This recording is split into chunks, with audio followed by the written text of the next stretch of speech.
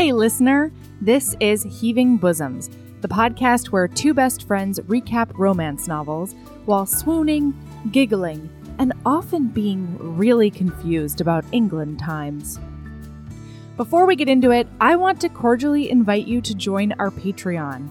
We've got over 100 bonus episodes that you can binge right now, videos, extras, and so much more fun waiting for you. Next week, we're coming back with new content on the main feed because we're recapping Devil in Winter by Lisa Kleypas. Get ready for it because we are so excited to be back. This, the last week of hiatus, we've got a treat for you. While this is technically a re-release, this book was originally broken into 2 parts. I decided to do a re-edit so you get all the goodness in one shot. This recap is the genesis of ongoing bits like Queen Bird, Darkwing Duke, and more. So, come bask in the brilliance that is Tessa Dare's The Duchess Deal.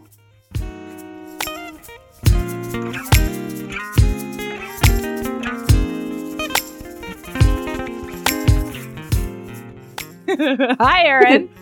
Hey, Mel. How's it going? Oh, I am fantabulous. How the hell are you? Listener Melody just told me a highly personal story that we can't tell on the podcast, but I'm just reeling from it. Yeah, can you imagine, listener, a story that I won't share on this medium because apparently I share fucking everything. That's not true. But like my level of share is so much. Is it lower or higher than other people? Lower than other people. Yeah. From zero to crotchless leggings, this was worse than crotchless leggings. And honestly, if I were the only one involved, I would share it. But because it involves someone else, I can't. Right. You know, right. Because I am a good friend. At the end of the day, that supersedes everything else. Aw, that's very sweet. So what's new with you? Let me tell you what I came here to tell you. Oh, bring it on. I didn't come here to talk about the Duchess Deal. That's right. She's currently holding a smoothie of some sort. I am. It's a banana nut smoothie. I just came in from working out. David was leaving to go to the gym, and I was holding this smoothie. And I told him by the end of this conversation, I'm about to go record the podcast, and I'm going to tell everybody about this. I marched up here and talk to you. Uh-oh. So now I owe it to him. So this is a phenomenon in Alaska, and I think the Northwest, these little drive-through coffee stands. Oh, yeah. But I don't think they exist everywhere in the I don't States. think so either. They haven't in anywhere else I've lived. Maryland, no, but in Louisiana, Illinois. In Oregon, they're big, too. Dutch Brothers Right. is one of the big ones. A Human Bean, yeah. Right. So, like, a couple years ago or so, a year ago, David just starts showing up with these smoothies all the time. Just, like, constantly has these protein shakes. I'm like, where are you getting those? And he tells me. And I realize it's one of these coffee stands. And listener, if you're not familiar with these, about 50% are regular and the other 50% are like bikini babes, young, hot lady stripper sort of coffee stands, which is totally fine. Like some of them are like literally in bikinis or like something sexy. Some are just like young, hot women. But wait, in Alaska? Oh, yeah. Bikini babe coffee stands are a big deal. But how do you open the window and hand things to people in Alaska? Yeah. It makes them cold, which makes it sexier. No. You don't know if they're cold or turned on. Turned on. Like, I don't Luke know. Martineau. So he's like, oh yeah, that coffee and protein shake stand by our house. And I was like, oh, is it a regular one? Or is it a different kind of coffee stand? He's like, well, I don't know. So I was like, okay, I'm going to go drive through one of these and get me a protein shake. So I do. This has been a long time ago. And I realize it's not like the bikini one, but they're all like very fit, young, college age, like sexy ladies that work at this thing. Sure. So I come back with a shake and I'm like, oh, I went and got a shake at your special coffee stand. And he's like, oh, who was working? Was it Amanda? Was it Becky? Was it Christina? You know, he starts. And I was like, you. So now we've got this big joke. We're like, because also I drank the shake and I was like, this is a pretty good shake. So now we've got this joke where I go through and, you know, I'm like, they like me more than you sort of thing. So cute. I came back with this shake and he's like, who was it? And I'm going to protect the names of these women because they're just trying to make a living and Indeed. not be in our personal life. But he's like, you know, was it Danielle? Was it so-and-so? And I was like, it was Danielle. And like, she knew my order. I drove up and she was like, what do you want? Banana nut? And he's like, Danielle says the same thing to me, only she doesn't say banana. And I was like, and he like got one up. I'm like, I'm telling the whole podcast about this. So Oh, that's anyway, amazing. but the shakes are really good. I do not think the shakes are why David goes to the coffee stand. I'm going to be honest there. I do Good think for him. it's Danielle, but Sure. I like the shakes. Yeah, what's new with you? What's new with me? All right, here we go. Today, I was putting Ember down for his Here nap. we go. How can it be better? How can it be more here we go than what I had to listen to when I first sat down? Because it's But, in the you know- same theme. It's in the theme of Melody is a God. 13-year-old boy. Okay. I think this should be a whole segment unto itself. All right. So- Melody is a 13-year-old boy. Ka-chow! So I'm putting Ember down for his nap, and he's gotten to the point where he's very, very independent. And so he wants to do our before nap ritual and then lay the fuck down. And I would like just a little bit of a snuggle, mayhaps, but not really. I don't really care. So he pops up, he like sits up on me, and he's like, okay, lay down. And I was like, wait, I gotta make sure. I just want to hear a burp. I want one burp. And so since we speak, Wait, Ember says he wants to hear a burp. no, I told him that because like Okay. a couple of times last week he burped like while laying down, and then I had to wash the sheet afterwards because he's 21 months old and sometimes like reflux is a thing. I don't fucking know. So I was like, I just want one burp, like give me a burp. And since we speak Chinese to him, I was like, Ember da ge, because that's basically Mandarin. It's like crazy white girl saying it, but it's, you know, it's Mandarin-ish. What does it mean? Burp or Yeah, it means Ember burp. all the Mandarin I know is from Firefly, and so Oh, and that is woof. That is not Mandarin. yeah, believe me, I know. But you know, same level, crazy white girl Mandarin. There you go. So then he looks at me and he starts going, Mama Daga, Mama Daga. So I just start burping on cue. And every time he does it, he just cracks the hell up. Like he's like sort of cradled-ish. He was like on my shoulder and then he's moved over and he was like cradled in my arms going, Mama Daga. And then I would. And then he would crack the hell up. We probably did this like 10 times. Wait, so And- you can just burp on cue? Yes. Can't everyone? No, I can burp on cue. Yeah, no, I can't do it. Oh my just god!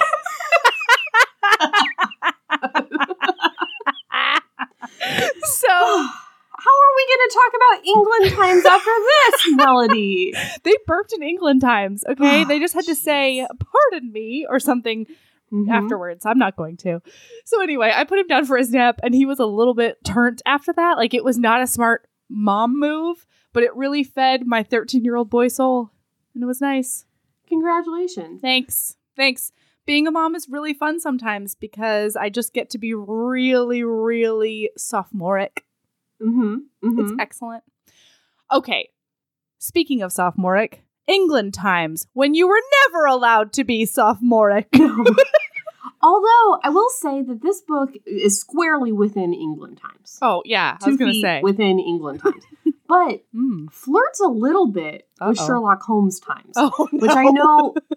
Which I know, historically speaking, I believe to be the same time period in England. No, it's as England later. times.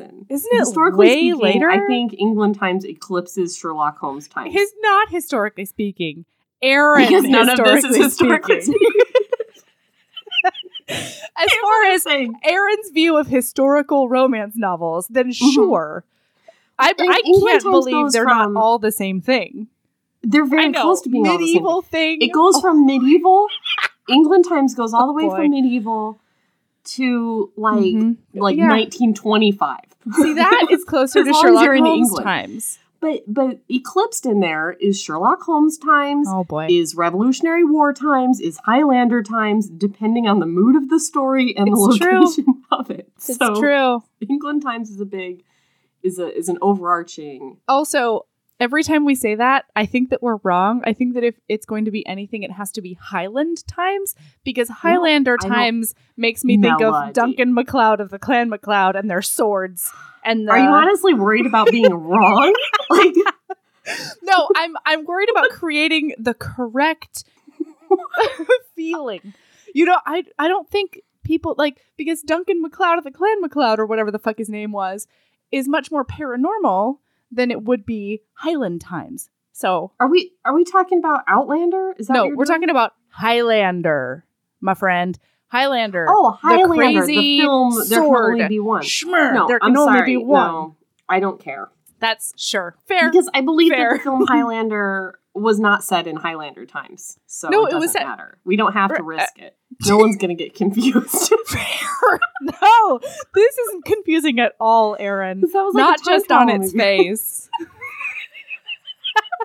And also, I think he was immortal, so he lived in Highlander times. You think he was immortal? That was the whole point of the movie, is that they're immortal until they cut off your head, and then there can only be one. That's literally the only thing I remember about it. Wait, was Harrison Ford in the original Blade Runner? Connery. How many movies do you think Harrison Ford was in? No, I said it's in the original Blade Runner. You made that mistake one time, and now you think Harrison Ford was in every movie. No, I was doing a callback, Aaron, honestly. Oh, I'm sorry. Okay, cool callback. Great comedy. I'm sorry. No one's listening anymore. Do you think we should do the book? Guys. Because they're not even... No, okay, we have to do the book because it was so good. It was the best book ever. It was so, so good. Okay, we are here to talk about The Duchess Deal by Tessa Dare, everyone. Now, when you say best book ever, do you believe it was better than When a Scot Ties the Knot? Oh, don't do that to me. Right? I knew you were going to say that to me, and I didn't. You know what I meant by that. I don't know if it was better than A Scot Ties the Knot. I was just wondering what you think, because I'm torn. Oh, I'm really torn. I don't know. Dare I say, I think I like this hero better than Logan McKenzie. Really? But I think I like the heroine in the other one better. I don't know. And the heroine in this one's better really for good. any reason. Yeah, she's great. But I just found her quirkier. You just love that she drew snails. Yeah, I love her snails. You love the shit out of those snails. Yeah. Yeah, I don't blame you. I don't know. I think I have to say I love them equally, which is a total cop-out, but I've become a mom now, and I think I'm allowed to do that. No one ever loves anybody equally. Says the only child. Okay. Yeah, also, the chances of me having not one child, but two are very slim, so I feel like I can say that with confidence. Fair. Okay. I would like to introduce Emma Gladstone, who is the heroine, and the Duke of Ashbury, who is the hero. So the Duke of Ashbury, and I'm calling him that. I'm not calling him his real name because he doesn't have a real name. They talk about what he could be called, and he's only ever been called. I don't talk about that. Ugh. That was also her father's name, so it doesn't exist. But I'm getting ahead of myself, listener. So the novel opens. She is a seamstress. She is walking around outside trying to get up her nerves, and she's in this horrendous wedding dress. Well, expertly fashioned. Oh, of course. Dress, no. But ugly design. Or just over the top. Yes, exactly. Later on, he describes it as unicorn vomit. Yes. Or the pelt of some snow beast rumored to menace the Himalayas. Which made me so happy. So she is going to knock on his door because she needs payment for this gown. And nobody has paid her in months and months and months. She made the gown. Yes, she made the gown. And so she goes in. She knocks on the door. She has no calling card. She has no anything because she's a seamstress. She's like a servant, right? And the butler shows her into the library. But before that, the Duke of Ashbury was writing a letter to his solicitor saying like a bunch of stuff. And then the last thing was that he needed a wife because he needs to create an heir. So this is like on his mind as she walks in. He's kind of like reluctantly writes it too. He's like, ugh, wife, need a wife, ugh. Yeah. I mean, and I don't blame him given his previous experiences. So Khan, the butler, walks in and he's like, there's a woman here to see you. and she's wearing a wedding dress. And he's like, okay, show her right in. She comes in and she's like, Your Grace, I need payment for this immediately. It is past due. I have written to you. I am being evicted. I have nothing but moldy potatoes in my larder, I'm going to say. Yeah. Welcome to my world. And like, she needs to pay for it. And so he's fairly charmed by her. He doesn't really understand why she's a seamstress because she seems like I think his exact words, and I laughed out loud at this, were there's entirely not enough hand wringing about this request. Like, you should be looking down at the floor. You should be terrified of me.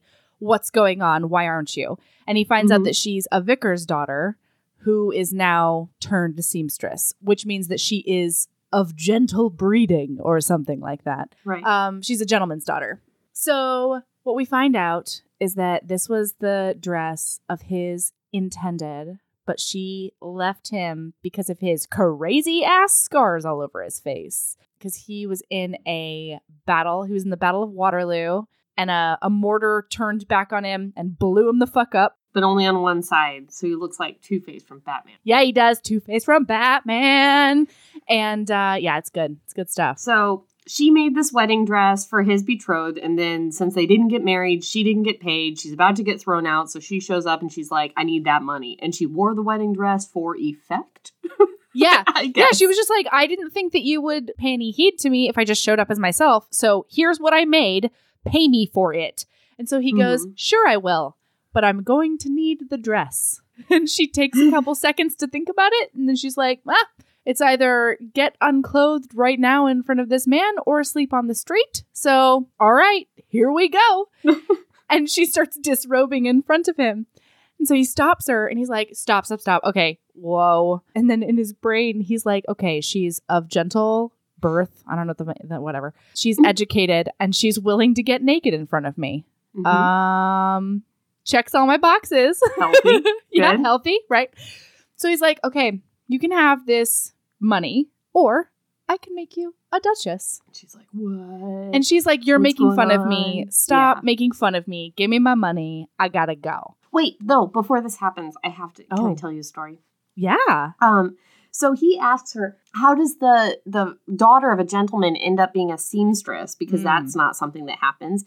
And she's like, well, sometimes life takes an unexpected turn. And he says, well, that is a grave understatement. And then he says, Fortune was a heartless witch in perpetual anticipation of her monthly courses. And didn't Ash know it? And I just want to tell you this. Have I ever told you about my hairdresser? No. This is the only story I have. Actually, The one I just in told her about the Alaska? podcast a couple weeks ago, so maybe she's listening. Yeah.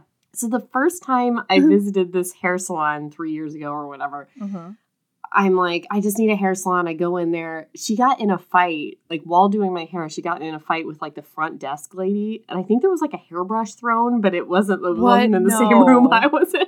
And then she comes back into the room and she's doing my hair. And she's talking to one of the other hairdressers about what a bitch the front desk woman is. She doesn't work at the same salon anymore. It's fine. Oh. She's talking to one of the hairdressers. You think? It's fine. About what a bitch the front desk woman is. And she's like, what is she, like a wear cunt and it's a full moon or something? And I thought that was I would follow her anywhere. the best insult I'd ever heard in my life. So I'm giving that to you, HBs. What is she, a wear cunt and it's a full moon or something? Oh my God. And I was like, I don't, like at the time, she hadn't even dried my hair. So I'm like, I don't know how this is going to turn out, but I'm going to be back. Oh, like, yeah. I will be back. That's incredible. Anyway, but that's exactly the same statement that Ash makes. Fortune was a heartless witch in perpetual anticipation of her monthly courses. It's the same thing. Anyway, I highlighted it. I was like, where cunt? All right, so back to the story. Where cunt? We'll just put an extra big E on this one for explicit, I guess. I think this is the first time we've thrown cunt out there. I think that all of them have to be super explicit, but you know, that's cool. Okay, so she turns him down because she's like, that's not even a real offer. Like, she's not even turning him down. She's just like, stop making fun of me. Oh, and then she's like, are you actually mad? Like, I'm going to approach this money slowly and then back out of the room very slowly and then run away and pay my rent. And he thinks to himself, don't worry, Duke, she'll be back. She says, surely you don't mean through marriage. Yeah. And he says, oh my God, he brings up the laws of primogeniture. Yeah. He's like, no, I intend to use my vast influence in the House of Lords to overturn the laws of primogeniture and then persuade Prince Regent to primogeniture. Yeah. Then persuade Prince Regent to create a new title and duchy? I don't know. It was like a whole thing. That accomplished, I will convince him to name a Victor's daughter from Hertfordshire a duchess in her own right. Of course, I mean through marriage. I am a duke. I am not asking you to marry me. I am offering to marry you. It's a different thing entirely. It is a different thing. Oh man, he is so hung up on what dukes do and what brides do throughout this whole thing. It makes me really happy in a really odd way. It shouldn't. I'm very in love with him. Fucking love it. Yeah. Oh my God. Yeah, he ticks all the right asshole boxes for you, huh? Mm-hmm. Yep. Okay. Exactly the ones. Okay. Danielle has the same order for me, except for she doesn't say banana. Oh my God. So I don't want to imply David's an asshole. I didn't mean that. I just meant, no, I he's like the right type of asshole. Yeah, you need a little pepper in your pie. Yeah, Michael is the same way.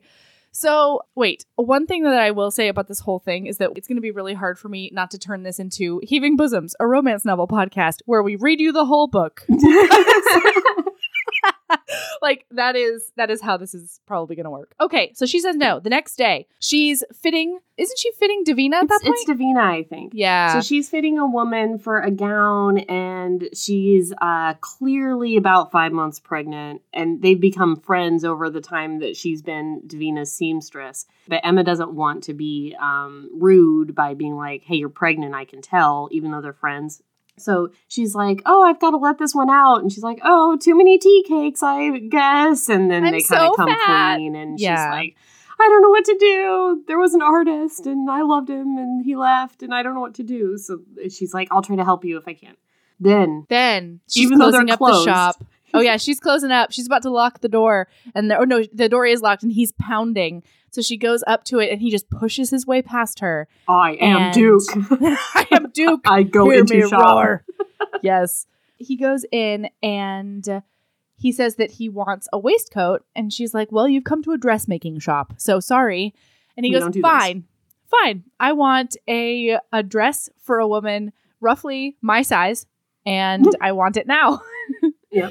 And so she says that he has to be measured for it. And he jumps atop the stool and does this little ta-da move, which I really found adorable in my mind's eye. And she gets to measuring him. Yeah. She's like, if you want a gown. And he's like, no, I don't want a gown. And she's like, okay, if your very ugly Duke-sized friend wants a gown, I need measurements. Yep. She says, I need your sleeve, I need your torso, your hem. She arched an eyebrow. Bosom.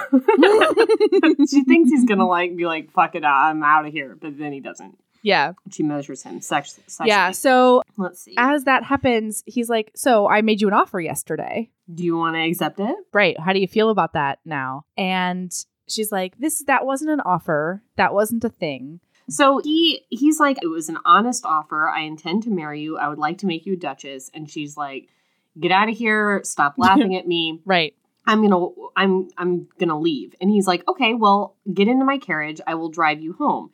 And she's like, I'm like blocks away. I want to walk. He's like, yeah.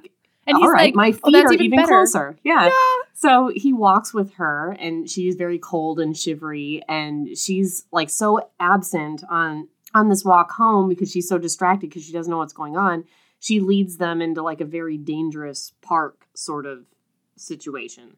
Oh, that's after she almost walks into an apple cart and he has to catch her and then they almost kiss. I forgot about that. And then they keep going. Ooh. Mm-hmm. He makes such romantic gestures to her on this walk as, you are a healthy woman of childbearing age. You are a gentleman's daughter. You are educated. You are passably pretty. Not that that's a concern for me, right? But a child should have at least one non-hideous parent. And you're here. All my requirements are met. You'll do. That was probably the most unfeeling proposal she could imagine. Which is true. So anyway, they end up in this park that's dangerous, and he's like, this is a dangerous park. And then, like, as if just to prove his point, these men appear out of nowhere, and they're like, give me all your jewels and stuff. So he's like, yeah, and like jumps into protective mode. Wait. Sorry, Yes? I have to say one thing.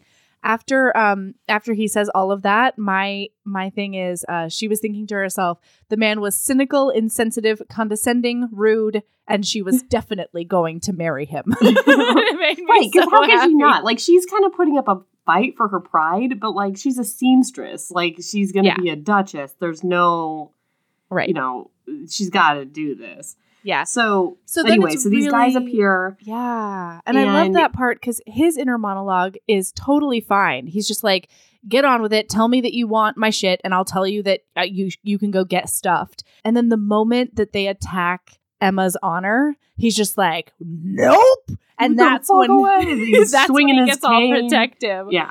So he's like starting to beat them up, and then the wind blows his hat off, and they see his scars, and they're like, "Ah, this is the devil!" And they run away. And then they run away. And it says something. I don't remember what the.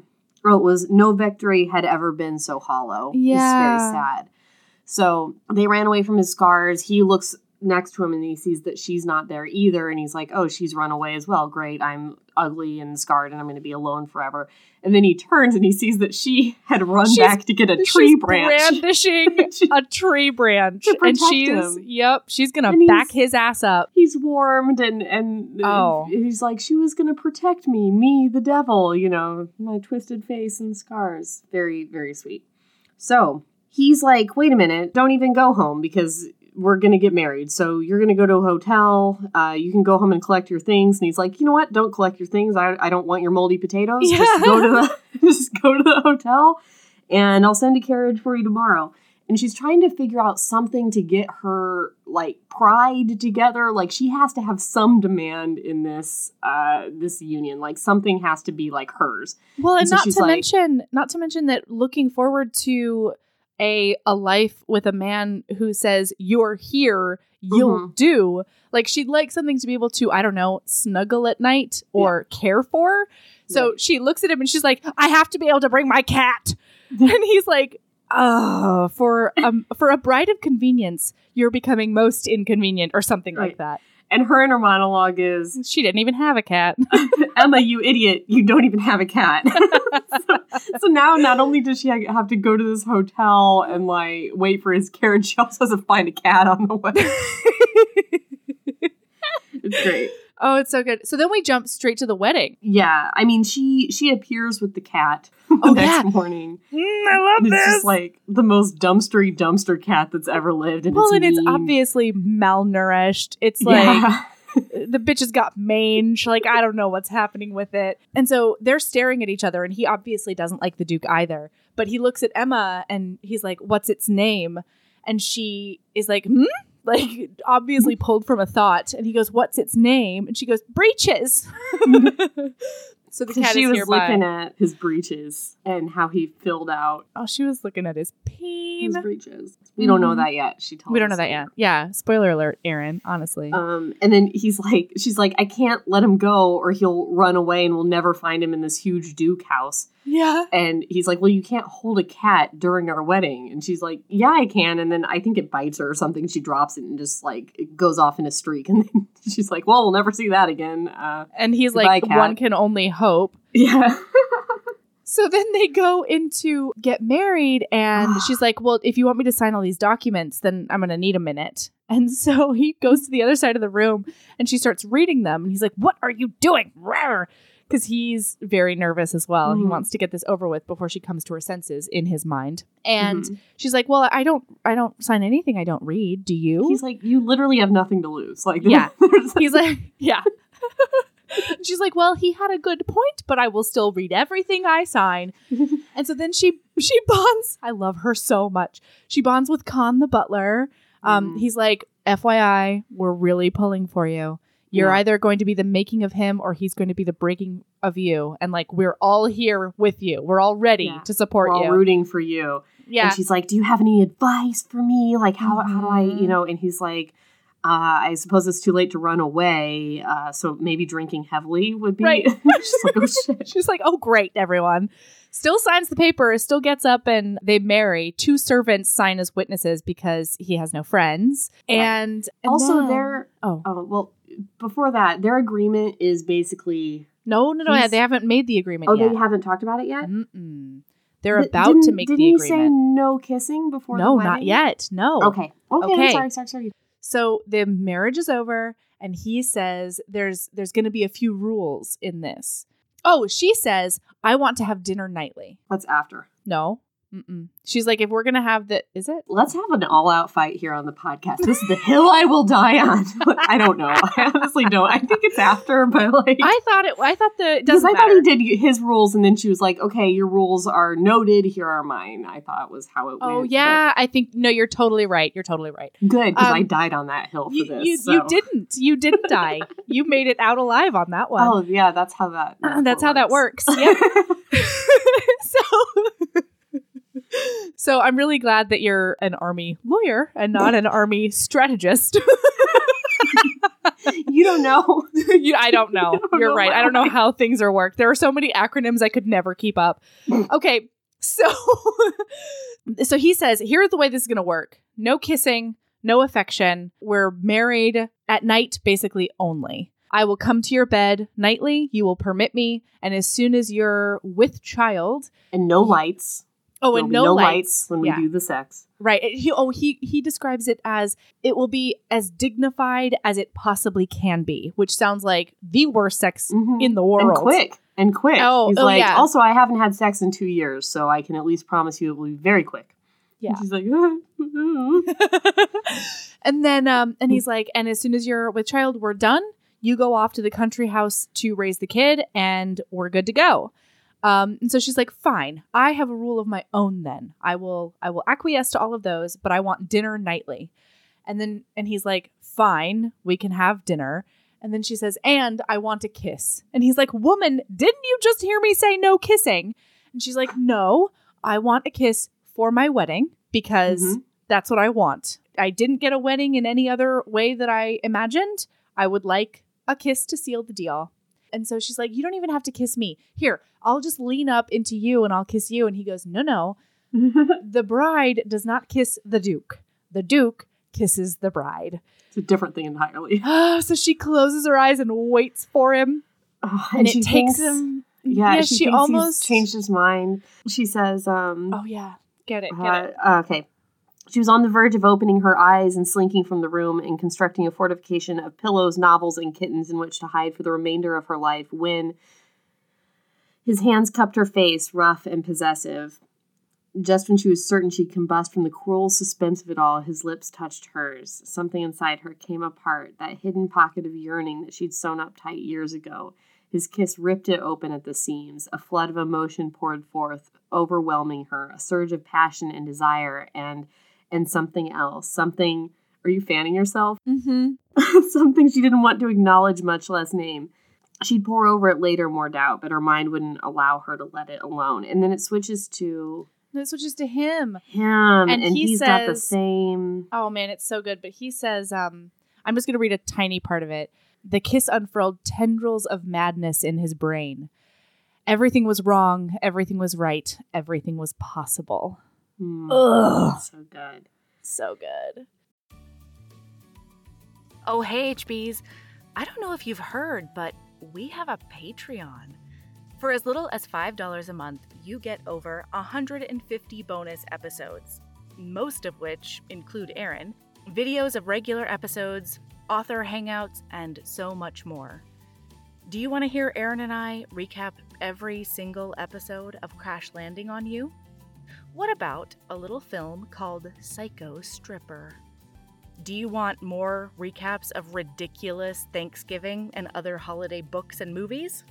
And how do you feel about Naima Simone and I recapping amazing reality TV? All of that and more is on the Patreon. There's so much content at your fingertips as soon as you sign up. Seriously, hours and hours. Anyway, it's patreon.com/Heaving Bosoms Podcast if you want to check it out. And of course, that link is in the show notes. Keep being a badass. And during the wedding, so he's got one half of his face is super scarred up. The other half is very handsome. And she keeps looking at him and staring at him and then realizing that he thinks that she's staring at him because his face is all mangled. But she's really just like kind of drawn to him and wants to see what he looks like. But every time she tries to like take so she does the very face- natural thing in early flirtation where you look at someone and you're not sure like if you're allowed that like close intimacy. And so when they look at you, you avert your eyes. But in his case, psychologically, he can only think of one reason she would avert her eyes so quickly when he caught her. Stare. Like she either averts her eyes or like blatantly stares at him. Yes. And it's a no-win situation from his perspective, you know? So after everything, Emma is shown to her room where she meets Mary, her lady's maid, who is adorable. And then she really learns that the staff is all pulling for her to the point that Mary is like talking about how all of their fortunes are tied up with the Duke falling in love with her because he's been in such bad temper since his injury and all of that. Like he doesn't have any friends. He doesn't go out. He lives in the house. He is basically like if Bruce Wayne only had the Batcave. Like he doesn't. He has no other alter ego. So, well, he does, but it's even worse. But it's even worse, right? He has we'll the learn that recluse later. that lives in the house, but he doesn't have like a daytime alter ego. Yeah. And Mary also notes that Emma is so much better than the previous betrothed. And she's like, listen, there's like nothing you could do to be worse than the last lady that was here and was engaged to him. So like, you're good. And boy, is she right. Yes. Well, and didn't we already meet her at the dressmaking shop? Maybe not yet. No. Doesn't matter. Okay. We've not met her. Fair. So, okay. So then she goes down to dinner. I mean, Emma has, and Emma didn't like her when she did her dress. But we didn't meet her, if that makes that's sense. true. Okay. Okay. So she goes out to dinner, and their place settings are at the far ends of like a 30-foot table or something ridiculous. Something very Dukely. This is like a kind of a tired cool gag, but I was still down for it. Oh, no, I was totally down for it. So then he mishears something she says, and she's like, well, this is stupid. And she pulls up her bowl, and she marches down to the end of the table, and he's like, really? And she's like, yes, actually. Dinner, if you recall, involved conversation. So they go back and forth about like how English people speak about the weather and dumb things. And then she starts a nickname bit because she's like, what do I call you now that you're my husband? And he's like, you may call me Ashbury or Duke. And she's like, that's stupid. I can't do that. Like, that's not an intimacy. That's what everyone calls you. Right. And they go through the whole thing. There's nothing like appropriate from his actual name. And so then she starts with dear husband, sweeting, and heart. And he hates it, which I love. And then the cat jumps on the table and grabs one of their mackerel or something. And he's like, all right, this is over. And he throws his napkin and leaves. So then he goes to her room. She makes herself ready, as all England Times people do. What does it mean? I don't know, but she was ready because Emma is our girl. Tessa. Yeah.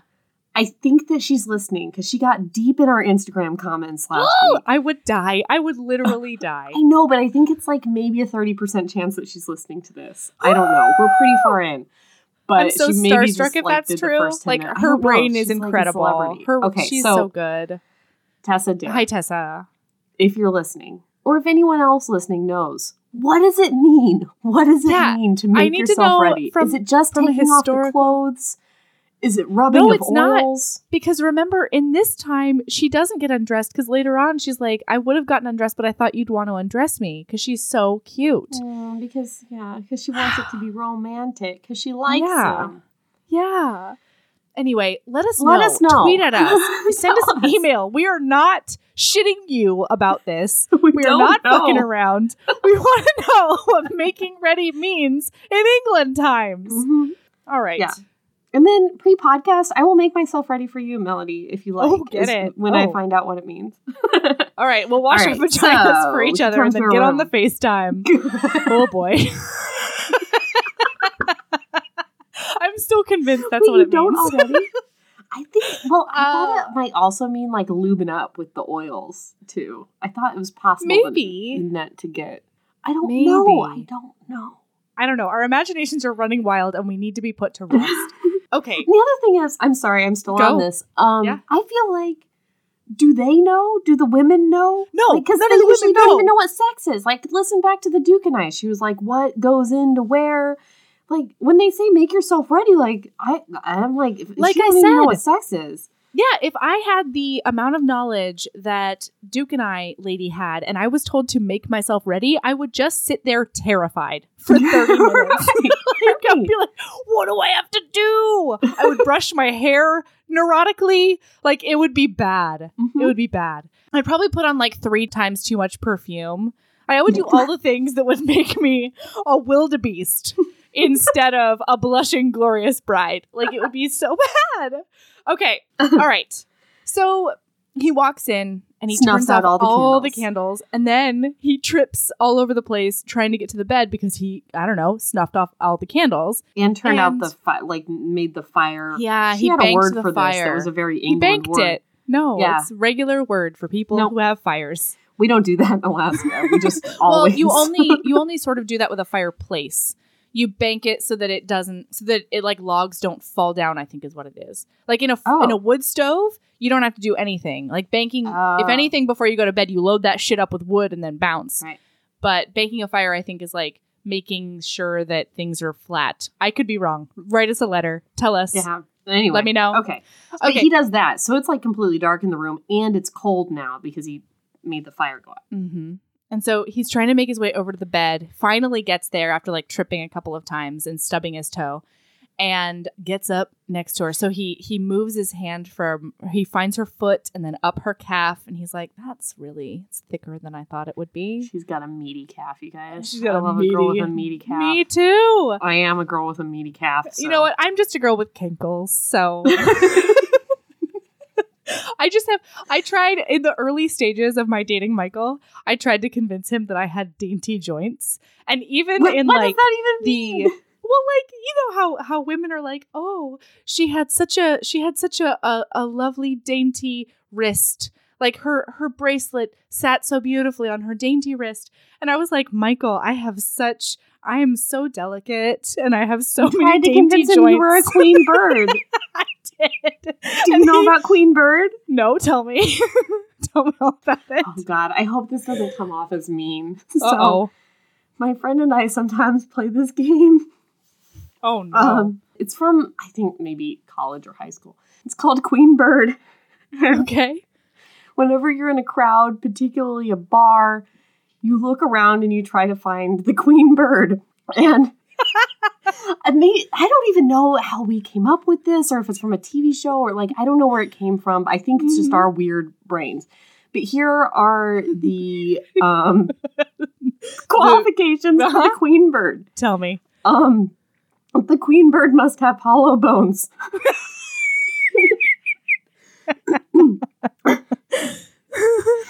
The Queen Bird must be beaked. And the Queen Bird must have plumage. Okay, how does this actually work on a human form? Well, so like that's what's fun about So it. the You hollow argue. bone is like, oh, okay. My Because- brain is the hollow bone is like she's very thin, so she Yeah. can't hold a lot of weight on her hollow It's like bones. waif-like, like Yeah, the okay. wind could blow her away. But you could also argue that like a hollow-boned person is like a fragile, like a creaky sort of person. Mm. The beak is the same thing. Like logically, it would be somebody with a very sharp-looking nose. But maybe the person is wearing a jewelry or an outfit that you're like, well, that's a beak right there. Like you can, beaks have been very pointy shoes before. You can kind of hairstyles. Okay. And then plumage is the same. It could be like a particularly loud outfit or hairstyle. You can argue about what plumage there is. The So- queen bird doesn't have to caw? No, not necessarily. But you could use that. Does she do a mating dance? You could use it. You could use it. I'm excited for this game. I hope that doesn't sound bad. It sounds like we're just tearing down. But it's just a fun game. I'm not trying to No, it's like your Being the team. ladies and the Yeah. All right. So wait. But my point was, even in like the early stages, even in the euphoria that is dating early on, in the your poop must smell like roses stage, he looked at me and he was like, Melody, there is nothing dainty about you. Or something like that. It wasn't that, but it was like, you do not. Yeah. So I just have really sturdy ankles, which has gone to my benefit a lot of times. Anyway, we were talking about this almost bed scene. All right, I just did a Google for Queen Bird and it does not come up anywhere. So this is apparently from the minds of me and boy. us. Okay, all right. So he finds out that she has 5 blankets on because she's been cold. Because he put out the fire. Yeah, and as he's like trying to take it off, he's like, "Good God, woman!" And she's like, "Don't worry, I'll do the last one." And she pushes it off, and he says that she wriggled in like the best way, and he's so excited. And then he realizes that he forgot his England Times lube, and so he decides his England Times oil lube. Yeah. So he's like, well, I got to get her ready somehow. And this is the best turn of events for everyone involved because he starts just giving her a little manual stimulation that is most excellent. And she thinks so too, to the point that she says, she like whispers, please. And he promptly freaks out. He's like, oh, I'm a monster. I've pushed her too far. I've done all the things. Like I'm scaring her. I got to go. And he bounces. He goes walking. And she's like, oh no, like I did something wrong. He doesn't like that I liked it. I shouldn't show that I'm into it or something. She's very confused. So he goes walking and trying to walk off his raging hard on and probably rage. And that's when we get our first peek into the monster of Mayfair, which will come in later. He like chases off a boy who's doing a bad thing. And yeah, he goes around vigilante style at night, beating up people who beat up their wives or steal things or whatever, much like Batman. Okay, so I had such a hard time with was like this. Looking at some Batman when she wrote this because you got like some Two-Face stuff, you got some nighttime vigilante. There's a lot of cloaks swirling around. It's very Darkwing Duck except better. Yeah. Yeah, I had a hard time with this though because between like it was sort of Two-Face, but there was also a little bit of like Deadpool in there for me, which I really liked because guys, this Duke of my heart only curses in Shakespeare. So that really ticked my Deadpool box, and I liked Melody's it. really gonna like that. And then I looked at our notes. We share a Google Doc to make notes about the plot, so we don't get lost anymore. This is a new development, just so you know. So if you're like, man, 4 episodes ago they were really scrambling, that's correct. So we do this Google Doc now, and I put their names at the top of it. And so I was like, Emma Gladstone, Duke of Ashbury, and then Melody promptly added, he only curses in Shakespeare. And I'm like, that's something you don't even find out until like halfway through the book. No, it's one of his best characteristics. Apparently it deserves to be right next to his name in the Google Doc. It did. Okay, so then the next morning, Emma wakes and like writes a note to Davina, and then she starts writing a note to her father, a letter to her father that's like, there's a lot of different iterations, but basically like, hey, you fucker. I'm doing well now, and a good man did want me. So get out of here. And he's a duke also. He got so many monies. He's making it rain all over my ruined person. She's kind of alluded to it. Should we just say what happened to her? I think. Yeah, let's. Well, okay. I was gonna save it until they actually. Okay, that's fine. But her dad was a monster. Like she keeps alluding to the fact that her dad turned her out at some point. Well, and she's been on her own for the past 6 years. A gentleman's daughter has been on her own since she was 16. Not cool. Okay, so badminton. Well, but I love this part because because of last night, she's like wondering if he actually wants her because she writes in the letter like, and a good man wants me, and then she's like, but does he? Because like as soon as I showed I was into it, he left. Like he might just be doing his duty. Of course he's not. And she thought maybe like she showed that she was into it, and he was like, you harlot, like yes, you need you to Jezebel. Not be so harloty and Jezebel. Yeah. You sluts McGee. Strumpet. It's my favorite word. I love it. Oh yeah, because her father told her that no decent man will ever have her, and I want to punch everyone in the face. Okay, so she goes exploring, and she hears grunting And I was red herringed right out of there. You were? I didn't fall for the bait, but I was like, what is happening in there? There's like grunting. And then Ash says to Khan that it's his turn to receive. And she walks in and they're playing badminton. And it's super cute. Which was not a game at the time. Yes. Did you read her note? I did read that. I loved it. She was like, hey guys, I know. Don't send me letters about how badminton wasn't a thing. I just knew that you wouldn't know what I was talking about unless I said it. Yeah. And it was very smart. Good job. So, good job, Tessa Dare. They're playing badminton so that he can exercise his bad shoulder. Yeah. Because And he has to keep Khan his hates it. skin stretched out. Otherwise he'll lose all movement. And Khan is like, I am the butler. This is not normal butlery duties. Yeah. And it turns out he makes him do all kinds of stuff. Like, he makes him play badminton. He makes him, like, box with him. He makes him play Fencing. Fencing. He makes him waltz. With He him. tried to waltz with him once. Yeah. It's so cute. So Khan gives her his racket and runs the hell away. And he mouths the word, save me. And this begins this adorable segment between them. She says that they're going to play. And if she wins, he's going to give her a modicum of respect. She goes, how much is a modicum anyway? Somewhere between a sou-cent and a wit, I imagine. Then I want an ounce. An ounce? 2 ounces. Actually, no. I should like a full pint of respect. He shook his head. Now you're just being greedy. Like, the banter in this is so good. What I like is she's playing to win, but like to get her respect or whatever. She's like real bad at badminton. She's probably never played. Yeah, but you know, in these books, a lot of times they just come out of nowhere and they're real good at stuff. Like what's her face and Jane was like real good at darts, which was fine. I liked that Jane was good at darts, but it was kind of nice to have her like just be like, "Fuck, I'm real bad at this." Totally. So then, and he's like, okay, if I win, you have to leave me alone all day, like during the day. You have to stick to the agreement. She's like, fine. And they play, and as they play, they banter more. She starts with more nicknames, and he's like, you won't do that. And then they start going back and forth about how much they've been through. She's like, I got thrown out when I was 16, and I've been on my own.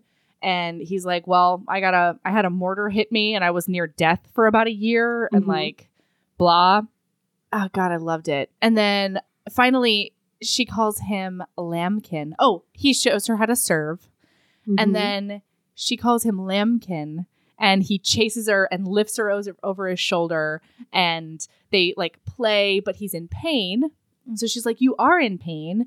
Don't lie to me. And he's like, no, it's none of your concern. She's like, I am your wife. That is my job. My job is to be concerned about you. My job is to care. And it's like breaking his heart. He's like, you can't do this to me. I mean, he's saying this to himself. He's like, you can't. This is killing me. And then Khan breaks in and it's like, your solicitor's here. Oh, not before he teaches her how to serve, Melanie. I told you that. Oh, sorry. I said that. I was reading for quotes here. Sorry. I apologize. Oh, good. Okay, so he leaves. So then that night, she is impatient for his touch. And his first words upon entering, which I love, are, tonight it will be all business. In, out, done. And she's like, she never thought that this like gruff treatment would do it for her, but she is into it. She's kind of about it, which I like. Yeah, I loved it. So he pulls back the cover and she's naked. And he's like, good God, why are you naked? And she's like, why would I not be naked? Like, I thought you wanted to undress me, which is the only reason I was wearing clothes. Like, I thought that was making myself ready. Right. All right? What do you want, man? Really, though, what does he want? So he's just like, okay, fine. You're naked. Great. And she gets up on her elbow and she's like, what am I doing wrong? Like, do you just want somebody to like lay there listlessly? And he essentially tells her yes. And my favorite is that she goes, very well, I'll try. Like, because it would be hard for the best of us if we're really enjoying ourselves just to lay back and think of England. I don't want to think about England at all at that point. So then, even though he says that, as he starts touching her, she feels like he doesn't think that that's the way it should be. And so he's touching her all over and he starts talking to himself. He's like, how are you here? How did I manage it? And then he grabs her hair and he's like, this is lovely. And everyone is just swooning all over the place. And she can't stay still. Like, And she of can't course stay he can't. still. No, he's touching her all over. Oh, and so then she touches his chest because, you know, she wants to be an active partner in this. And he stiffens. And she's like, I'm sorry. And he's like, we discussed this. yeah. And so he shoots her down. And then he's just like, all right, fine. Getting down to bit. Like he sort of comes back to himself. And he's like, good. I have a thing to do. I came here to do a thing. Not before he says, so he's like, we discussed this. And she's like, no, I'm sorry, I forgot. When you touch me that way, you know, yeah. And he's like, don't forget it again, he said in a low, thrilling voice, or I'll be forced to tie you to the bed. At this suggestion, her intimate muscles fluttered. Is that meant to be a threat? Because I don't seem to find the idea entirely objectionable. It's like, you don't? Don't? She licked her bottom lip. Well, you're very good at this, apparently. And what with the dark, and it's all very shadowy and sensual, like one of those feverish dreams one has on a hot summer's night. This is something you dream about, being pawed by a hulking stranger in the dark. Emma squeaked out her tentative reply. Maybe? Unbearable moments passed in silence. You are incredible, he said. I love it's being pawed by a hulking man in the dark, and she's like, maybe. I mean, yeah, it's good times. And it's so good. And so then he's like, okay, fine. You know what? You're right. Like, let's get down to business. So he kneels in between her legs, but then just as like he puts his erection over her slickness and she is all into it, just as he's about to enter her, he stills. And she's like, no. Like, I'm fine. Don't I'm stop. good. Very, very fine. I am very, very fine. I'm good to go. And he's like, shh, we are not alone. Because he sees these two eyes off in the distance. And then the cat attacks him. It's hilarious. Then he leaves again. And he goes walking, probably to beat some fuckers up in order to assuage his frustration. So then she meets up with Davina the next day, Davina the pregnant girl, and they make more plans about them both going to Swanley. She's hoping that she can be pregnant by Christmas so that she and Davina can go and be confined together. Because she finds out that she's not allowed to go anywhere at all until she's pregnant. She needs to stay at the house trying until she's pregnant. So they get dressed and go to dinner later. She finds out the staff are making more plans for them. She's like, do you find yourself clumsy? She's like, oh, Mary says this. And they're like, you know, we just don't know. Maybe you should trip and fall into his arms. You know, she's like trying to create these meet cutes, essentially. Maybe they would lock them in the attic for a while. They're like, how do we get them to fall in love? Otherwise, our employment is terrible. Like, he's got to get nicer. Yeah. And so then she goes down to dinner and he is not there. So she's looking around for him and he's sitting in front of a cold fireplace because the cat is hiding there. And she's like, what are you doing? He's like, shh, I am going to trap this beast because nothing is getting in between us tonight. And she's like, Like, she is so charmed by this and I don't blame her. He's been there for 4 hours, he says, trying to get the cat to come out so she can trap it. Oh my God. He puts it in a box with like air holes, but nothing else. And he's like, he'll be fine. Like, no, not yet. Oh, I thought he did. No, because he does. But as they're sitting there, she finds out about why he curses in only Shakespearean curses, because that's what his father told him to do. And he loves his father more than anything else. In fact, as he was going into his wedding ceremony, he thought to himself, like, turns out I am marrying for love. It's just not her love. It's the love of my father. It's the love of his legacy. It's the love of, you know, wanting to make sure I fulfill my duty. And then she alludes more to the boy, the man, the kid. She talks more about her father turning her out. Yes. That situation, but doesn't reveal the whole thing. And then they catch the cat. He puts it in a box with air holes and a salmon sandwich because she goes and gets sandwiches for them and they have a little picnic in front of the fireplace to get this fucking cat. And it's so cute. And then after he catches the cat, he looks at her and he goes, all right, you have 3 minutes. She's like, what? For what? And he's like, well, I'm going to go upstairs and change my shirt and wash my hands and then I will be in your room. I didn't think room was what we were going to say. Be like, in your vagina. You know what? You got to keep people on their toes, Erin. I'm not always going to go blue. So So she turns and dashes up the stairs. It is so cute. Mm-hmm. They're both like itching to be together. So she runs up the stairs, and as he comes into the room, he doesn't knock, he doesn't do anything. He just strides right into her room. She's like furiously trying to unbutton her clothes, Mm-hmm. and he picks her up by the waist and tosses her onto the bed. And all of my heart palpitations palpitated. Good. And then she's like still trying to get her clothes off. And he's like, don't bother. And then he gets up and he straddles her hips and he rips her bodice down. And the seamstress in her, God bless her, she thinks, oh God, I can mend it tomorrow. and she's like thinking about the thread she'll use. And then he starts kneading her bosom, not like dough at all. And and then I love this because he goes, you like this? And she kind of can't handle herself. And she's like, yes. And he's like, good. I just want to make sure before I do this. And then he gets down and he licks her. and and she's like, I thought you had rules. And he goes, it's not kissing. It's licking and sucking. And then more things happen. And that passage I read might have been from this night, but both nights were great. Oh, all the nights, all of them were really, really good. Every time we saw something, it was excellent. Wait. So then she tries to touch him again, and he, this is where he threatens to tear her to the bed. I just hadn't highlighted much from the night before, and so it kind of bled into this night. I apologize. Fair. I don't care. It's fine. I mean, it does really heighten it since he's been all up on her titties. Yeah. And then, and so he calls her incredible, like you heard. Mm-hmm. And then he goes down and he touches her a little bit.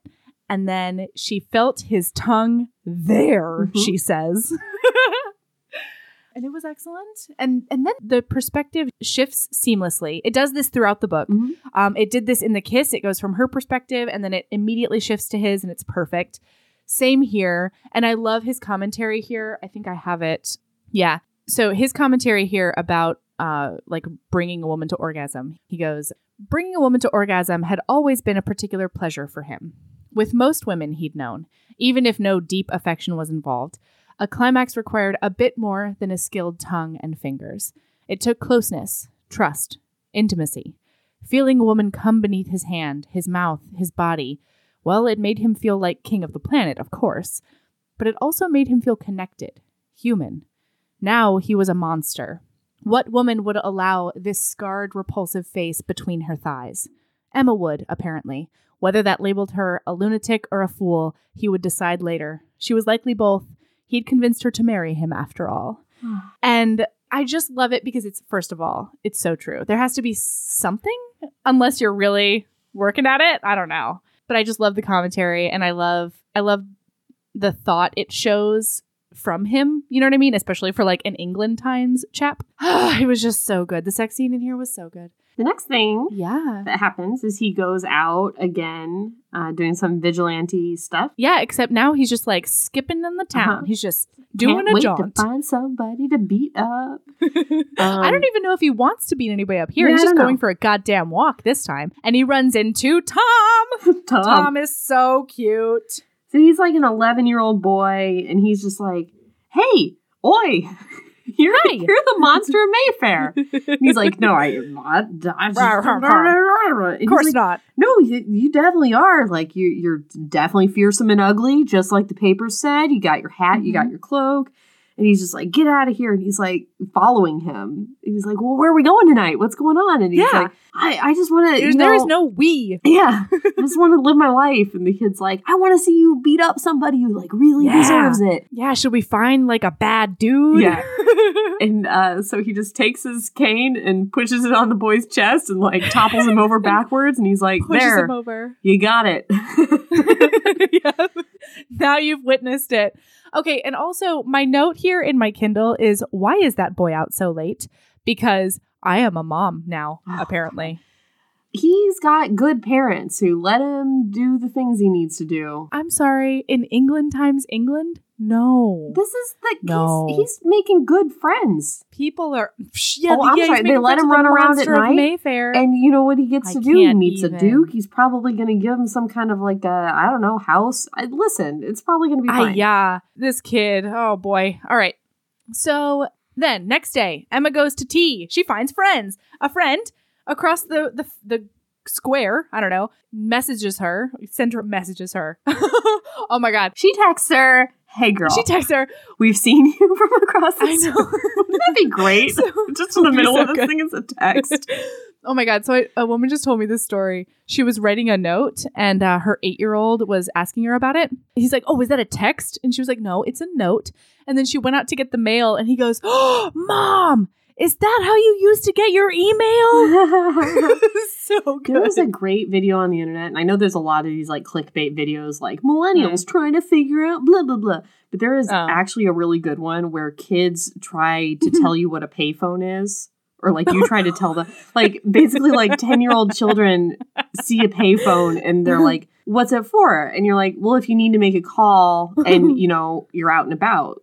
And they're like, but you'd have your phone. And they're like, well, say your phone is dead. And like, but then you just use somebody else's phone. Like they just don't understand like why they would ever use one of these. Anyway. Yeah. So during this tea, they come up with more nicknames, which is super cute. Okay, and they like instantly become friends. These friends are great. So they got 3 friends. Oh, one yeah. is a baker. Excellent one is side a characters. Clockmaker. Time setter. Clock mistress. She's a time wizard. Oh, so when no. I was in DC, my friend Andy and Andy listens to the podcast. Hey, Andy. He'll remember this. We went to this tour. Andy had put us on a list to go to this tour that was at the there's telescopes. I don't know. The National Astronomy something place. And like they set the time there. It's like I forget the vice president's house is there too. I don't know. I'm sorry. I was not prepared for this story. So anyway, we go on this tour and like part of what they do there is they set like the accurate time from this place. They've also got like a big telescope and stuff. And there was like a weird motley crew of people that were there that night for this weird tour we were on. And this man was like, I'm just here for the time. And we were like, okay. And he was wearing a shirt that had like clocks all over it. So and they had a lot of cool clocks there. So I was like, oh, so are you like a clock enthusiast? And he was like, a time enthusiast. A time enthusiast. And we just, like, Andy and I just could not stop laughing at that. We were like, the time child. Like we couldn't. Time. Anyway, so she's a time enthusiast like this guy. He had said that he had 20 clocks in his house that were set like perfectly to Greenwich time. And I'm like, that's this lady. It is. Yeah, Alexandra. So she's a time wizard. And then Penny is she's an animal person. Yeah, she's basically, if ladies were allowed to be veterinarians and if those existed in England times, that's what she would be. They're barely even allowed to be vegetarians. Yeah. She's also a vegetarian, which we'll get to later. It's so cute. So they come up with more nicknames and they're best friends. I mean, this is the first book in a series. The other 3 are going to be about these ladies, right? I surely hope so. And if not, Tessa, if you're listening, hi, if you're listening, I wouldn't hate at least a novella about each of these ladies. Right? But it's got to be. That would. Otherwise, what's the point of this, right? I hope so. I love them. Well, and one of them meets a man in a weird way. Yeah. The time child. Time Lord. Yeah, Alexandra can't hold her shit together when she's that's talking to someone. Be it. Hey HBs, I started an Etsy store. Did you know? Right now, it's full of all the St. Vincent items you need because St. Vincent is thoughtful and cozy all year round. We've got a book sleeve to keep your books, planners, e-readers, or really anything else safe when you're on the go. The inside is fuzzy and they feel so incredibly lush in your hands. I went round and round with the manufacturers to make sure I had just the right thickness. Those feature art of St. Vincent and Evie during their carriage adventure that was painted by the amazing Mayara Faraz on one side, and then I created a St. Vincent Would Always wreath on the other side that has a bunch of little Easter egg items in it. There's a St. Vincent Would Always warm brick enamel pin. It's like, if you know, you know. I designed a special edition Marriage of Convenience candle that is specific to Devil in Winter with the help of HB Jen at Post Pouring Company. It combines dark amber for St. Vincent and rosewood for Evie, and it smells so delicious.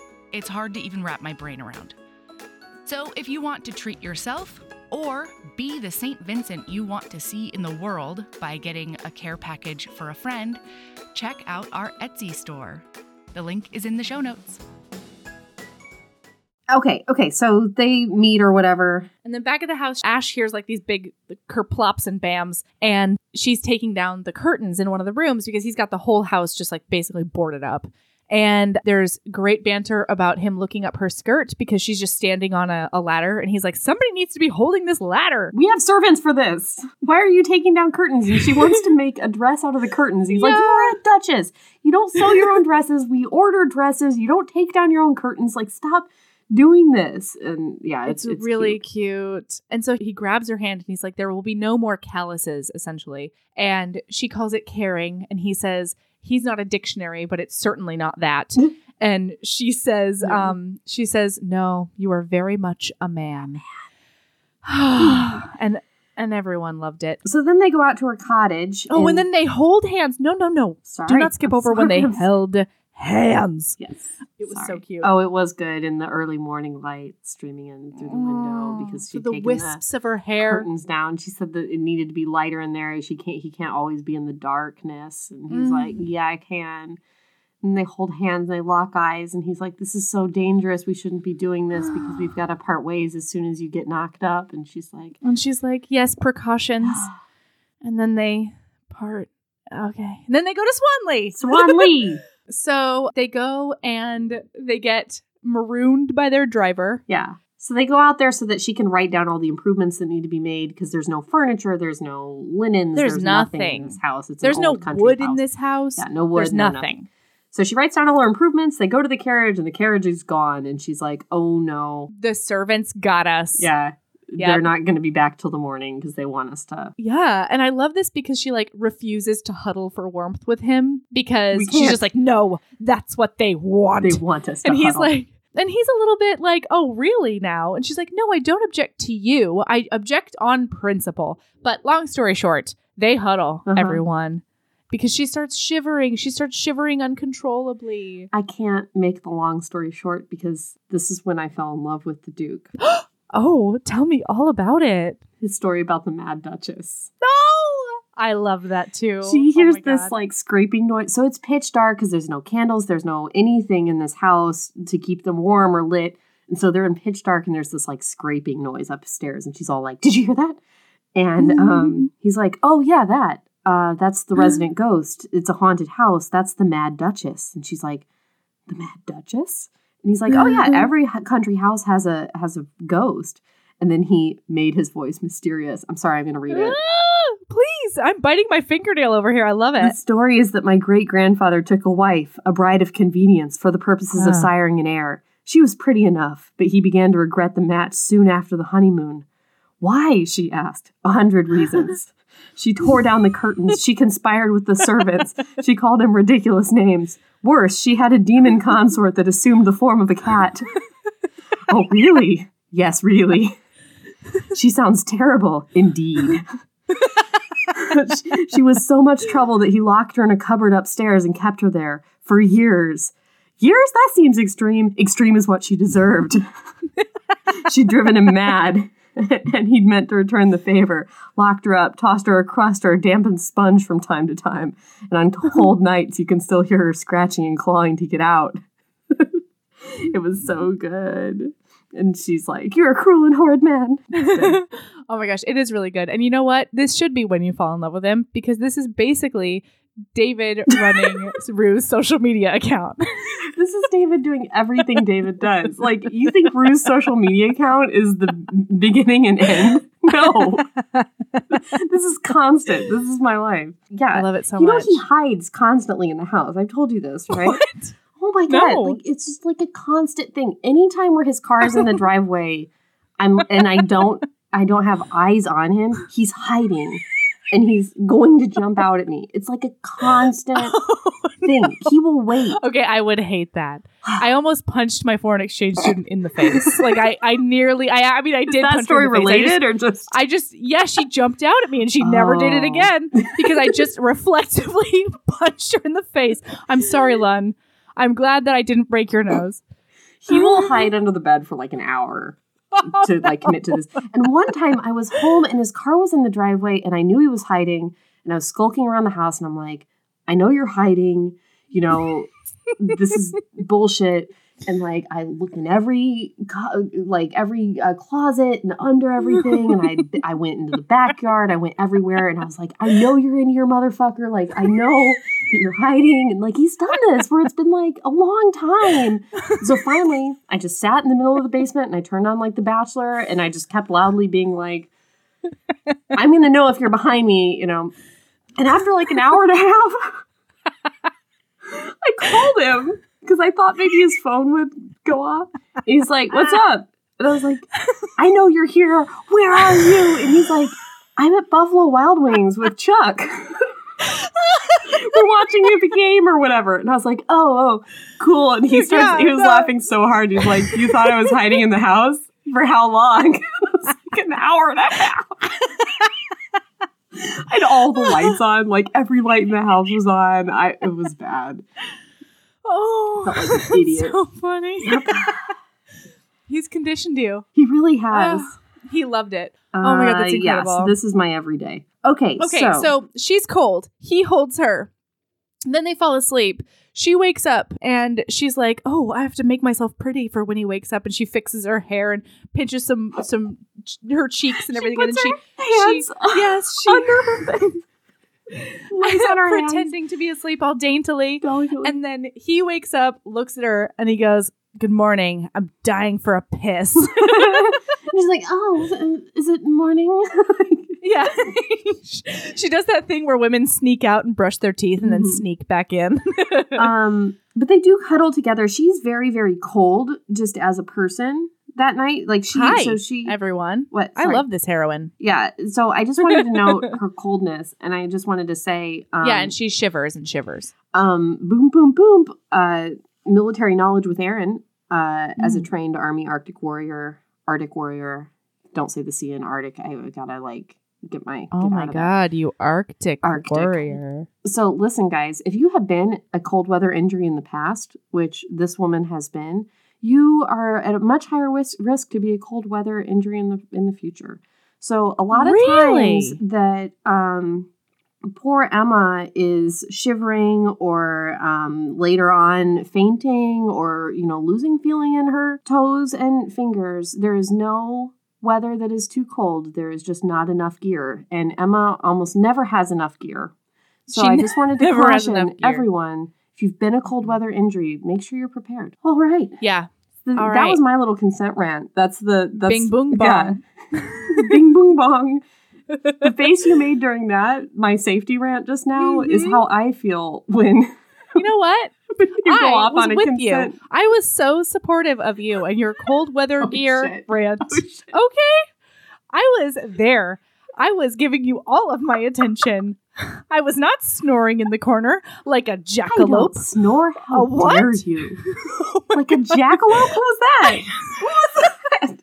I have no idea. Oh my God, last night. And now you're a member of the Reindeer Mafia? I had a Reindeer Mafia moment last night with Michael.